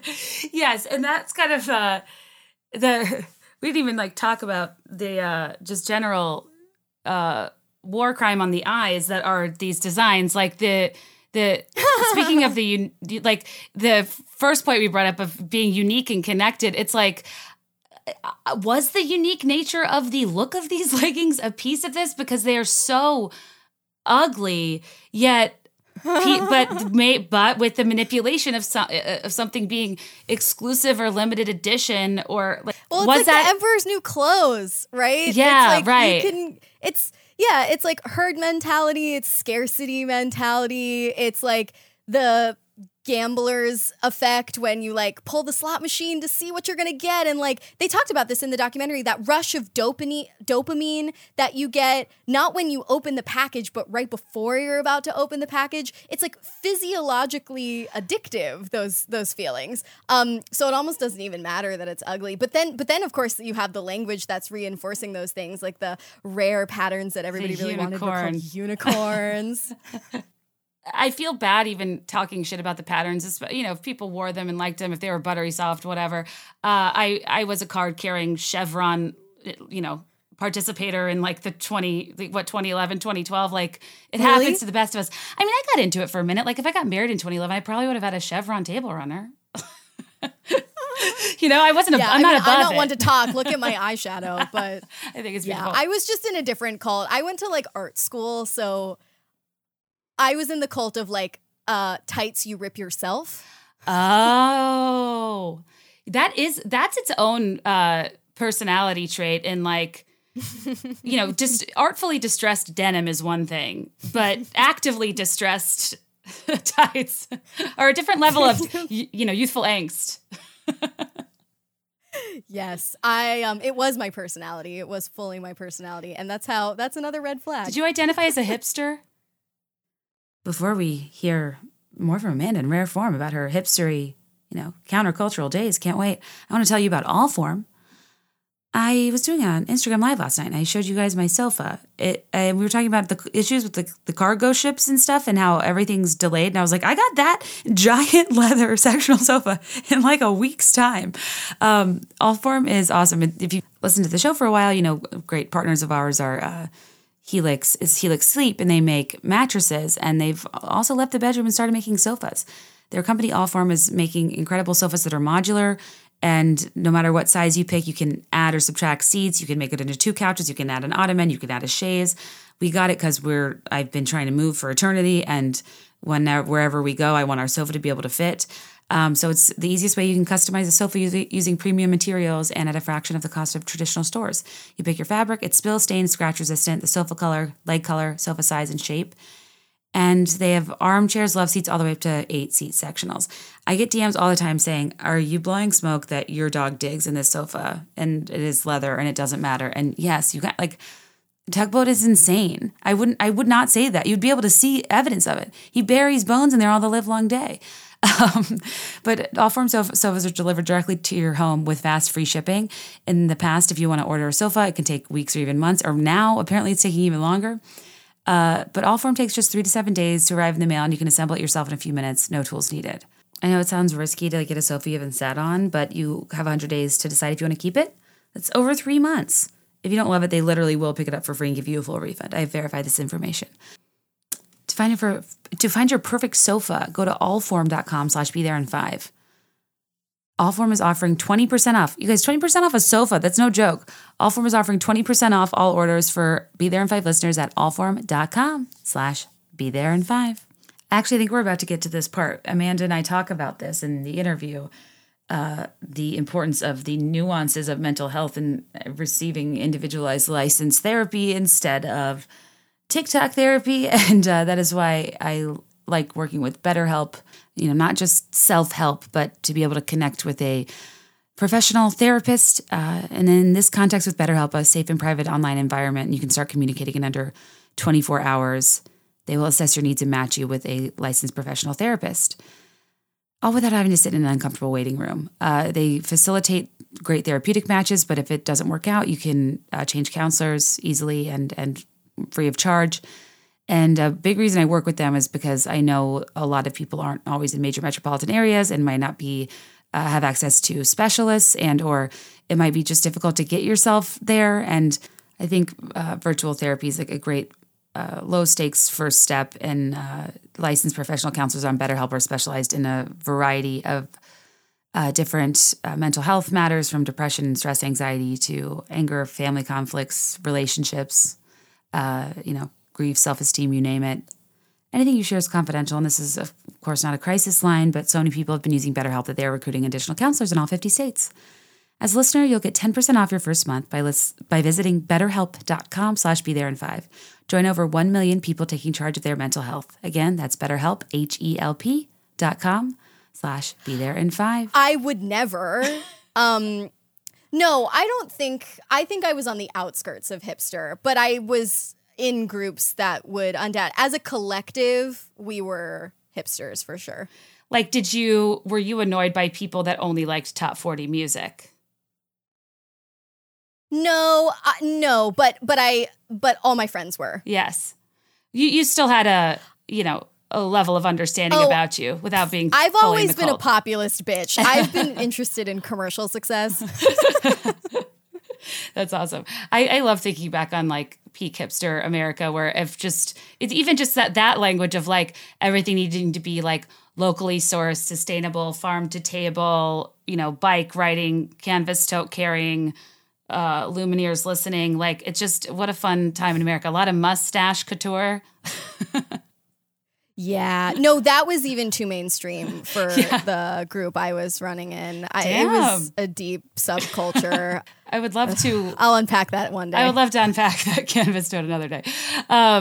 So the third piece that you got to earlier was how, in the coercion sense, it convinces people to act in ways that are completely in conflict with their former reality, ethics, and sense of self. Or as Tony Robbins says, the only thing that's keeping you from getting what you want is the story you keep telling yourself. Well, okay, this is the tricky part, is that in all of this rhetoric, there is a nugget of truth. Like, self-talk can, on some level, control outcomes, or influence outcomes, sorry. What they're saying is not 110% bullshit. And that's what makes it really tricky, because, again, your confirmation bias is going to do the work for them and tune into what you want to hear and tune out of what you don't want to hear. These statements are like horoscopes. It's like you connect to it because it's so broad and so lofty. But in the context of LuLaRich and LuLaRoe, we were touching on this, I guess, earlier, but the coercion aspect comes in when all of a sudden, not all of a sudden, slowly and gradually, This group has radicalized a bunch of people to become their own mini cult leaders. It's like, it's not just Deanne and Mark doing that dirty work. Now it's the LuLaRoe, what were they called? Distributors? Retailers. No, retailers. And of course, there's like retailer coach. There's like that hierarchy of emotionally charged titles that you're aspiring to that make you feel important, even though they don't really mean anything. But anyway, it's almost like SoulCycle. It's like, yes, there's the cult of SoulCycle, but really the mini cults surround the individual instructors and their own specific vibe and playlist and flavor. So yeah, I mean, not everybody who enlists in LuLaRoe is going to be down to play that game, but some will. And you could see it in some of the sources that were interviewed for LuLaRich. Like, you could just see, for whatever reason, like people's backgrounds, their personalities, the complex combination of factors that make us who we are. There are like some people who are just like more down to scam and like become their own cult leader, and other people are like, like a little more skittish about it. I mean, I interviewed a source for my book, a former high school classmate of mine who went and sold Optavia, which is a nutrition MLM, which is, oh my God, super predatory in terms of like diet culture and fat shaming in its own way. But she knew it was a pyramid scheme. She was like, I'm down to scam. I was like, oh. What? Okay. Well, let's talk about that. So yeah, that's what LuLaRoe is breeding, is this culture of cult leadership. I mean, remember the gold watches that they would hand out? The little watches that were engraved with a phrase that said, be the type of leader you would follow? Oh my God. If that is not cult red flag number one, what is? Those watches were hysterical. I would love to find like whatever, generic promotional goods for corporate symposiums those were from. They weren't, it's not like they were Rolexes. It was just like a branded thing that was a status symbol, to your point, or like the words like saying, oh, if you were used in something promotional, you're Lula famous. And then that compounded with, that's an interesting point about like the mini cult leaders, because then what becomes addicting? What do they start to have via social media, their own individual platforms and congregations? And Facebook Live is where LuLaRoe really exploded, and people probably got a lot. I kind of forget about that piece. It's like, it's not just the financial element and the recruiting element. It's like people do get something out of them feeling important, right? Oh yeah. And the MLM industry is so nimble. Like, you'd think by now there is so much bad press out there about MLMs. Like, how do they continue to live on? But they just keep rebranding. Like, I didn't even realize until I started writing Cultish that Beauty Counter was an MLM. And like, I owned Beauty Counter Brow Gel and really liked it and thought the branding was like so chic. And I'm like, because the MLM industry just continues to like sniff out almost algorithmically like what the lowest common denominator of culture wants. And the lowest that's another tongue twister. The lowest common denominator of culture during peak LuLaRoe wanted to be Facebook Live famous. And now like Young Living and all those essential oils MLMs prey on the sort of like wellness warrior micro influencer who wants to be a hashtag oily mama. Is that what they call themselves? Face for the listeners. Oil. That's what the Young Living former high school classmate that I follow, like rubbernecking can't look away, calls herself. She's a hashtag oily mama, which is the grossest term I've ever heard. But it's a way to like obscure that she's a part of Young Living, which I think people know is an MLM. So you get people on board with this sort of evasive language. The MLM industry is just like so good at rebranding. One thing I wanted to ask you earlier about that I'm hung up on because I never, so like, with Keith Raniere and like Tony Robbins, like users of neuro-linguistic programming, which I've talked about on the podcast before, or like a lot of the NXIVM manipulation that Keith kind of openly used was this alternative usage of tenets of psychotherapy being used by a non-practitioner. So just as you can change somebody's mind for good to help them, you can also change somebody's mind to serve you. And what I remember reading a lot about was that the biggest way that people like change your mind, like slowly but surely, even if they don't have that power or like kind of slowly do so, is that, you know, if you can't change the content of your life, they spend all of their time trying to get you to shift the context of your life. Like, there are certain facts and circumstances, but the context is the way you hold those circumstances. And so one example would be, okay, you aren't selling anymore, you're underperforming, and you're saying, well, it's because my leggings are defective, have holes, or are moldy. And then someone's saying, well, no, actually, you're not working hard enough. You're not positioning it the right way. You're not, you know, available on this, that, and the other platform. Like, there's just a constant, like, constant slow spinning of everything that seems logical. And I think that's kind of to the third point about making people go against their own nature. It kind of does. It's what kills me is like, it's not dissimilar to like actual helpful psychotherapy, but it's just reframing in a way that benefits somebody else and not actually you. Does that make sense what I'm saying? Totally. Completely. Yes. Those are those thought terminating cliches that I was talking about. You know, my leggings are defective, or like I have some, you know, pushback I want to express, or like I want to scrutinize this, and they'll hit you with this stock expression like, well, that's a victim mindset. Yeah. And you're like, oh, victim and it, mindset. like, shuts you up for a second. Yeah. So, yes, I have been thinking a lot lately, ever since I finished Cultish, about therapy influencers and people who exploit the mental health crisis on social media, who take very real problems like lack of access to therapy, the exploitation of the pharmaceutical industry, et cetera, and use those problems to fuel their own fame, their own clout, their own financial gain. It's like, yes, it is hard to find a therapist, to pay for a therapist when they're hundreds of dollars an hour. Oh, yes, this, perhaps even accredited therapist is offering nuggets of wisdom on Instagram, but they have a healing seminar that you can sign up for, and they have an exclusive Facebook group that you can join for a fee. Oh, they have these retreats. It all of a sudden starts to feel a little nexy-y. And I've spoken to a number of psychologists about this. Like, how do we hold accredited and unaccredited mental health influencers accountable? Because even if you have a PhD and you're giving mental health advice online, you're not operating as a therapist, you're operating as an influencer. So there's really no regulation there. But I was asking them, I was like, what steps do we take to hold these people accountable?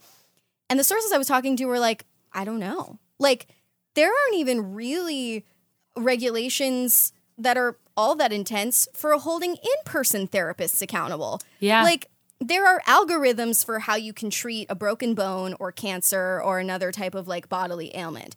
And if someone fucks up, that's malpractice and they will be punished. But the algorithm isn't so precise for mental health. So you can't really get someone stripped of their license, or at least it's very, very difficult to, just for giving you bad psychotherapy advice. That's hard in a one-on-one atmosphere where these two people have met face-to-face or like on Zoom or whatever and know each other. So it's near impossible online when someone has a parasocial relationship with a therapist or someone claiming to sort of be a therapist who has no idea who they are, who is indirectly responsible for perhaps hundreds, if not thousands of people going off their medication and signing up for this other person's circles and courses and yada yada. But it's really tricky because like everything they're saying is like, it could be seen as helpful. And maybe there are some people who do have a net positive experience and others don't. So this is like a whole other line of thinking, but this has occupied a lot of my mental headspace lately. Like, where does there just like is no line separating like what is 100% helpful and what is 100% hurtful. There's like this gray area, and ultimately the responsibility falls on us as consumers of this advice, products and services, whatever, to determine like how much power am I willing to give this person.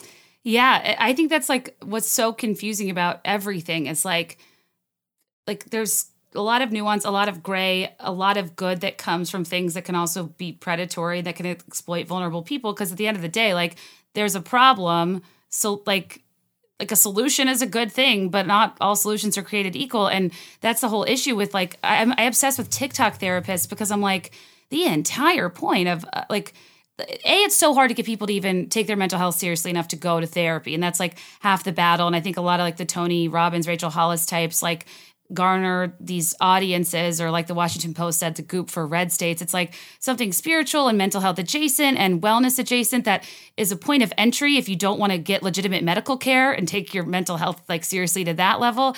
And then they're getting kind of like diluted one size fits all advice that could be detrimental. Then you actually are hearing from legitimate therapists on social media, and they're talking about these big concepts that have like, the thing with symptoms is that multiple things have the same symptoms. They just don't all have the same combination of symptoms. And mental health is completely individualized. But I get off TikTok being like, am I exhibiting dissociative behaviors? Do I have issues with object permanence? Like, I'm diagnosing myself constantly. And I'm the like, worst, all of this psychobabble has like, narcissist doesn't mean anything anymore. Gaslighting doesn't mean anything anymore. I mean, these things have like actual clinical, very specific definitions that have just been completely twisted. Because, a lot of factors. I mean, a lot of factors contribute to the spike of cultish groups and gurus in general, the lack of trust in the institutions that are supposed to provide us with support, government, big, companies, no, government, churches, the healthcare system. Americans in particular just feel so existentially unmoored that a lot of people are just turning to freaking like TikTok authorities to tell them what to do because somehow they seem more trustworthy at this point. I mean, I don't blame people. You know what I have found much better for my mental health than a TikTok therapist? I deleted TikTok from my phone like 3 weeks ago, I haven't thought about it once. Really? I haven't thought about it one time. On a good day, it's entertaining and it contributes, and I find it so much better than like an Instagram that's so much more like self-promoting. TikTok's like more sharing of content ideas and less about like, look at me, except for like the New York influencers that like talk about what they ate that day. Those people drive me nuts. But the ones that are like you. Oh no, my For You page was literally like so wholesome. I don't think my For You page totally got me. Like, I mean, it got my like most adorable side. It was all like babies resin and art and like, I was literally about to say, and there was nothing like negatively affecting me about it necessarily, other than it was a total time suck. Right. And I was just like, I at the risk of sounding like a woo-woo wellness warrior earth mama, I was just like, I need to return to like a more authentic way of being on this planet. And I am gonna read during the hours that I would be on TikTok, and I feel good about that. You know, I think that you're onto something there. That's a cult movement you should start, because I encourage people to get lost in their For You page like it's a good book, and more often than not, it is absolutely not. Okay, what I'm going to go through just. I asked people on Instagram like what they wanted to make sure we covered, and I'm just going to scroll through it. But while I do that, like, did we miss anything? I know we missed a lot. There's so much here, but like, as it relates to like the cultiest components of LuLaRich that stuck out to you, like what were the biggest watch outs or biggest things, or even like more subtleties that people might not have caught that kind of really lend itself to like, this is cultish? Yeah. I think just across the board with any group, the cult red flag is when things are being promised that are so lofty, pertaining to transcendence, pertaining to way more than just the product or service, promises that cannot be fulfilled, and thus you will be bait and switched. When a group is not being fully transparent about what your membership will require, what it will take to get out. These are also red flags. And just like MLMs across the board, I mean, on my podcast, we talk about a different cultish group from the Zeitgeist. Take a drink if you're playing that drinking game. Every week, and we discuss it. Again, Kate was on our Tony Robbins episode to determine whether it's a live your life, a watch your back, or a get the fuck out level cult. And I would say MLMs across the board are just a get the fuck out level. They check off all the criteria. So just like, don't. Just don't. This documentary did a brilliant job of showcasing how what starts as a casual, buttery soft leggings venture becomes completely consumes your life, and your family becomes wholly dependent. You've affected all of your relationships. And to your point, these are the things that you have to get your finances, your family, your faith, the things that are most sacred to you involved so that it becomes impossible to leave. Yep. Just, if it sounds too fucking good to be true, it is. Like, period. I mean, that sounds so cliche, but it's true. And that's hard to resist because we want things to be good. Of course. We want to think that I think there comes a point where you just have to realize, like, your whole life you kind of think, like, people know more than me. They know better than me. They have some secret I don't have. There is some formula that I simply do not know for one reason or the other. And it's all just like a performative pitch for people to think we're all doing so great when the human experience is a messy one, it's a chaotic one, and it's an imperfect one where a lot of people are doing a hell of a lot of guessing and delivering it to you in a very confident manner is the conclusion I've come to. 1,000%. One of my favorite sources for my book was this woman, really bright, really funny, really self-aware, who survived Jonestown only to then join Synanon, the group my dad was in. So you'd think, like, this lady's a wackadoodle. But no, she was whip smart. I loved her. And after her not one but two notorious cult experiences, she was finally like, okay, I'm not trying to do this anymore. She found that the solution was not to put all of your eggs in one basket, to not put your entire faith, all of your stake into one group, but to become a member of like multiple cults. So she was like, listen, if there were one group that could solve all my problems and give me everything I wanted, I would join it in a heartbeat. I'm a communalist. But instead, now I'm a Quaker, and I'm an immigrants' rights activist, and I meditate with this group. And sometimes I get together with my old Synanon pals, and we have dinner, and we shoot the shit about old times. It's like you want to sort of diversify your social spiritual portfolio instead of, fully investing in one thing that might tank. Absolutely. Bet in a bag. We want to source from different places. That was one thing I was going to ask you about that a lot of people said is like, okay, so you have this grand realization that you are in a culty MLM, then you join another MLM? And like how common that is, and how even the guy that got fired for banging ladies at the conference joined a Ponzi scheme. It's like, is there a, connective tissue and like the type of person that's prone to fall victim to? Is there a level of damage done from the first one that you would think would make you more skeptical but doesn't? Like you would just assume you'd be vigilant after being duped the first time. I don't want to victim blame at all. Like I think it just runs a lot deeper than my objective logic. Yeah, I mean, there are a lot of things that social scientists have studied that make some people more vulnerable to fraud and scams than others.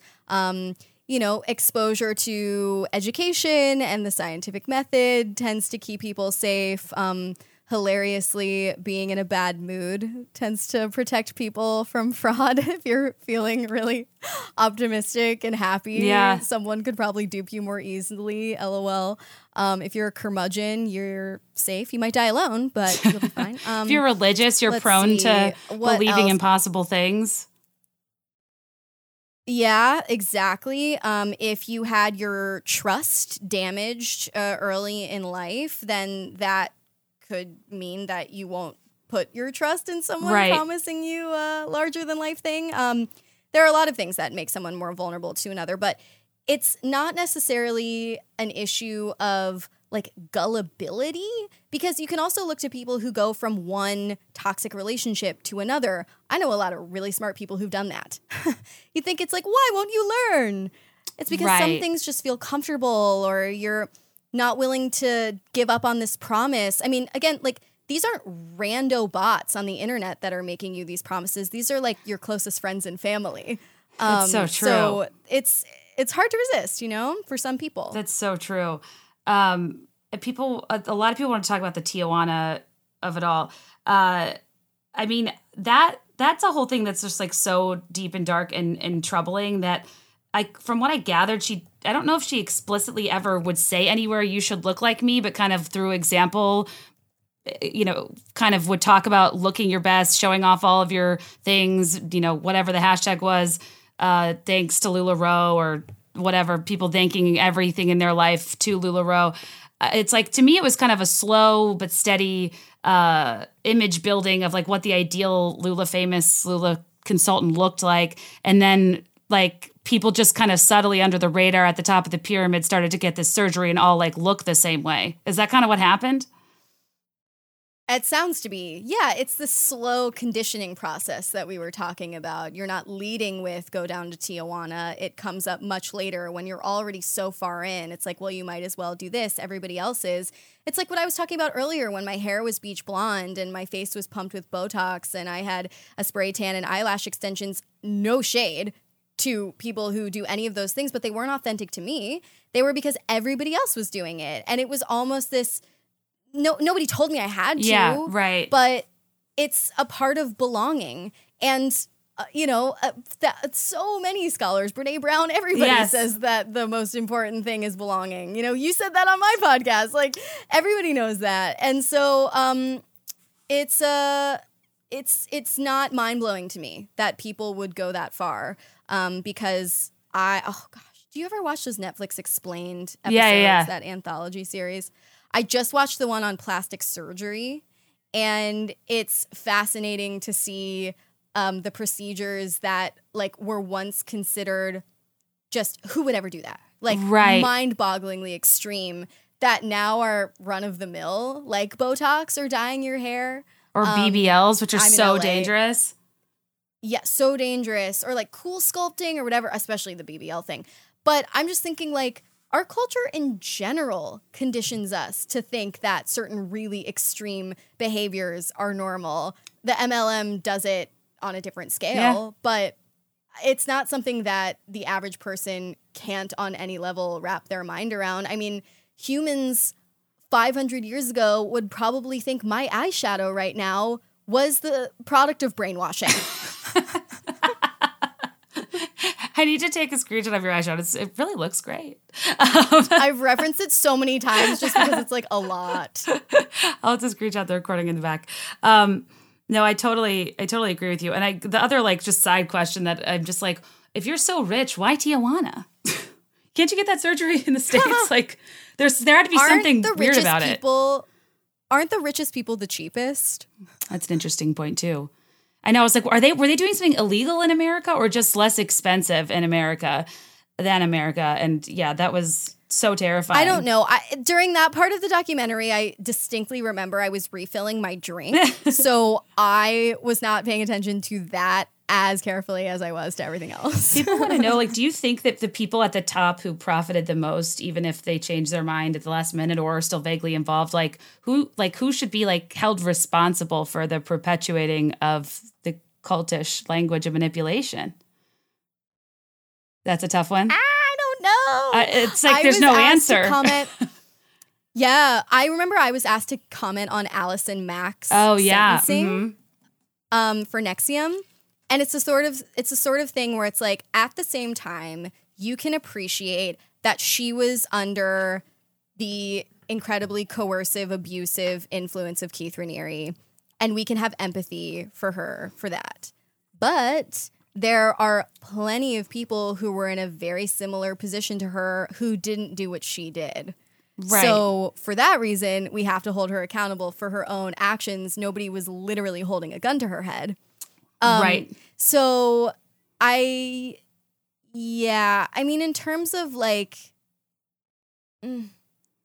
There's no, it's, I don't think it's gray. I don't think there's an easy way to hold people who succeeded in the business accountable. And I don't know that that would make sense because for a lot of reasons, they only succeeded because of luck, not necessarily because they set out to do something wrong. Like Allison Mack, when she was like overseeing the branding of women and sex trafficking or whatever, like she set out to do something wrong. But how is that different?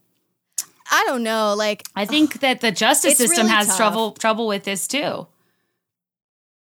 Yeah, because the justice system is incentivized to keep all this kind of legal anyway. It's like such a, I've tried to like develop an opinion on this and I'm like, I don't know. This is like a confusing mixture of like people being genuine victims and criminals, and it's not clean.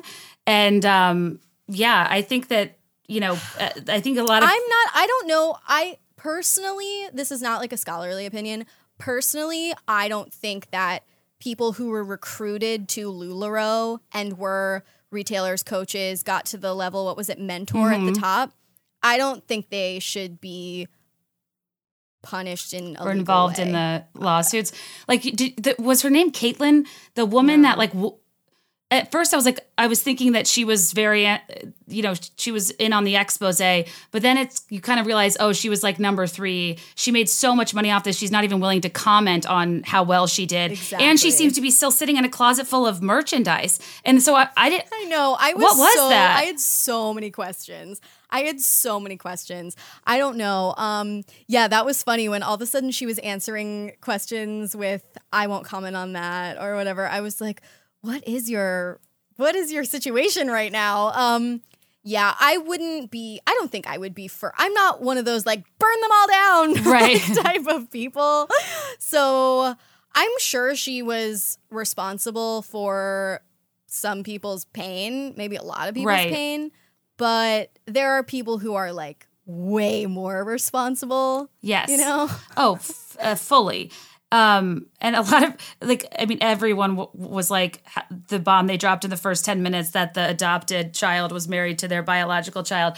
I mean, I don't really have anything to say about that other than, yikes. Oh my God, that's so like Woody Allen-y. Yeah. And they were like so proud of it. Very proud. It's so, you know what? It actually is very reflective of them because they are these like expansionists. They're like these greedy expansionist colonialist motherfuckers who wanted to keep their business in the family and clearly also wanted to keep their family in the family. So it makes a lot of sense that they would want their kids to at least like emotionally inbreed. That's like, I know they just breeze past it. And that, you're right. That's kind of like on brand with everything they're doing. It's like, just seems logically, objectively wrong, but they have their own rationalizing of everything they're doing. And to this day, they even agreed to do that documentary because they thought it was going to be probably about this. You know, if someone says we're going to tell your story, they're like, oh, you're going to tell our success story. Like, my redemption look what story. we built. Yeah. And they seemed like, I just can't even believe they fundamentally did it. A lot of people I mean, you know, God bless. What was his? You know, he can't listen to Kelly Clarkson's music anymore. Devastating. Devastating. Was a you know, gem. devastating is one of those words that I can never spell right on the first try. Yes, I have a lot of those words. Recommendation, 2 C's or 1. There's 2 M's. Oh, yeah. The consonant combinations Yes. always get you. For me, I always think it's DEVE, but it's DEVA, devastating. Yes, and in most cases, when you'd go to an it's somebody misspelling it. I'm trying to think of an example. Yeah, we just have we have a schwa problem in English. Too many schwas. What's the schwa problem? Oh, a schwa. Well, schwa is an unstressed, like non-vowel. You know, it's like my name isn't Amanda. Oh, I wish you said it that way. Amanda. Well, you do say it that way in other languages, like Italian. Amanda. That's true. But like, yeah. Sorry, on a schwa tangent. I love a linguistic tangent, and I'm just making sure we got the high points. Oh, his name was Daryl, not Derek. Anyways, yeah, they didn't interview a lot of people at the bottom of the pyramid or people who's like, I mean, they interview people whose lives were destroyed. I'd imagine that's more of a selection of who can like narrate and storytell, who's been there the longest. I don't know, because I thought that was one of my problems with the docuseries as well. Like, if I had a criticism, it would be like, I want to hear more from people at the way bottom who like lost everything. There like weren't any of those. I think that's what's so interesting. And as a, you're a person that creates things. I am too. I always try to critique things from a lens of like, okay, I hate when people don't let me accuse me of not being exhaustive when I'm trying to focus. And they were focusing on the build and the rise and exponential growth, but they didn't focus enough on the detriment. And I think that those stories are perhaps some of the most important to highlight in terms of who this is predatory to and who suffers from it. And even though like my impression, I don't know this data wise, is that it's a largely white audience, there's how did this disproportionately affect people of color, people in different socioeconomic situations, people in situations of poverty? Like that we heard from people and wondering what this looked like for people that this genuinely put them in a situation of true financial ruin. I think that's like, well, because this is my problem with like all types of cult documentaries. They like all follow the exact same journey where it's like very sensational in a way, very like glamorous. You build up this like huge success story and then there's a very abrupt fall from grace. And the structure storytelling wise is often the same. And I mean, I don't know. I obviously have watched so much cult content at this point that I have like I'm very picky about it, but I just think there's like an even more like accurate way of telling the story if you get to the real human level and instead of like so many montages of ugly leggings. Like, because that just creates this us-them dichotomy between the viewer and the recruit. It's like, oh God, those leggings are hideous. These people are crazy. Right. I'm just like, well, actually, they're not. And then you're left with all these questions that we're now attempting to answer in this interview. But I guess the cult documentaries should continue leaving things out so that we can have a job. You're absolutely right. It's like you just said something that I lost, but like, oh, these people are crazy. Like, actually, we're not. Like, yeah, like let's explore that angle and arc of actually we're not, and how this is a slippery slope and not what it looks like macro, but like person by person. Like, yeah, no one joins a cult. No one wanted this for their life. But it just becomes a spectacle of women dancing to Katy Perry's Roar and power clashing. But anyways, It is the ultimate power. Anyway, you're brilliant. Totally. I love talking to you about all of this. Where can people gosh, find you? likewise. Repeat all of your things and promote the hell out of your brilliant work.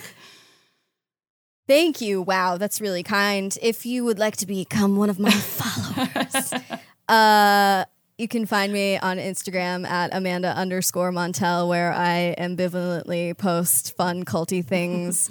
My podcast is Sounds Like a Cult. Be sure to listen to Kate's episode. It's great. And please buy my book, Cultish, The Language of Fanaticism, available in hardback, audiobook, ebook, wherever books are sold. Do you narrate the audiobook? Devastatingly spelled with an EBA. I do not. I was supposed to, but I couldn't because of the pandemic. I did narrate my first book. Oh, cool. So that's Wordslut, also available wherever you buy books. I love narrating my own books. I will be definitely narrating my next one, but I wasn't able to for Cultish. And yet the audiobook actor did a great job. Oh, cool. So it's still really enjoyable, even though it's not me, but you can hear my voice to your heart's content on the podcast. The podcast, which season 2 is coming soon. Do you know when it's coming? Oh, exclusive. It's coming December 7th. That's a scoop. Oh, exciting. You heard it here first. Awesome. Well, Amanda, you're a delight. And it was so much fun to have you on. And I'm sure something else will come up in the media or in pop culture, the zeitgeist, if you will, that we'll need to dissect any day now. So come back soon. Would love to. Thank you so much for listening, guys. Wow, letting you go like 15 minutes early. How breezy am I? Giving you your day back up. I'll catch you next week. I'm headed to a dear friend's wedding this weekend. I'm so excited. Except Rent the Runway didn't. They lost my dress, and like the only option. I mean, you guys, that was actually part of the whole bra debacle. Is that I just can't. Things are just so cleavagey unless I'm wearing like a turtleneck, which I normally do love. I love a grunge keynote moment with distressed denim and a black turtleneck. The distressing of the jeans is the only way people don't mistake me for Elizabeth Holmes. I don't have a choice. But, like even a light V-neck, I don't know, just can be so boob-tastic. Like I texted my friend and I was like, I apologize in advance for the boob buffet. Like I don't know if your wedding's like Renaissance fair themed, but I just don't have a choice. And it was kind of, I mean, she's the best. And she was like, why are you apologizing to me about how like your body is shaped and how a dress will fit? Like, why would I care? I was like, I don't know. See, that's, you're right. Like you would be terrible if you did care or you assumed that I was, gunning for the attention. It really makes me think of all the times I've unfairly judged people probably for what they were wearing or how they were dressed. And, if somebody knew that the reason my tees were out is something I like deeply resented, that was kind of tough for me. Like I would hope they wouldn't think that I was just there to, ask their husbands which arm was tanner if they wanted to see me touch my elbows behind my back. Anyway, you guys, thank you for spending so much time with me talking about this. I had a great time, and my sister's going to bring me some of her buttery soft leggings at the DC show. She apparently has like a bit of a unicorn pair. It's a green chevron with Santa coming out of one of her butt cheeks, and his hand is vaguely in the crack, and she didn't notice until she took them out and listened to the episode that they are indeed holy. I want to stick one hand in a bin of like margarine and one hand on a legging, and I want to tell you firsthand if if this is butter, because when I think of buttery soft, I think of twin XL jersey cotton sheets, mostly for dorm rooms, which I do, wish were more accessible for adult king beds. Or I think of like how people describe Botoxy foreheads. Can't wait to feel the leggings. But if you want to come see me in DC, be there on 5 Live at the Howard Theater, October 16th, in Salt Lake City, October 28th. Then we have San Diego at House of Blues, like Sunday fun, boozy brunch day parties. People can come down from LA or OC.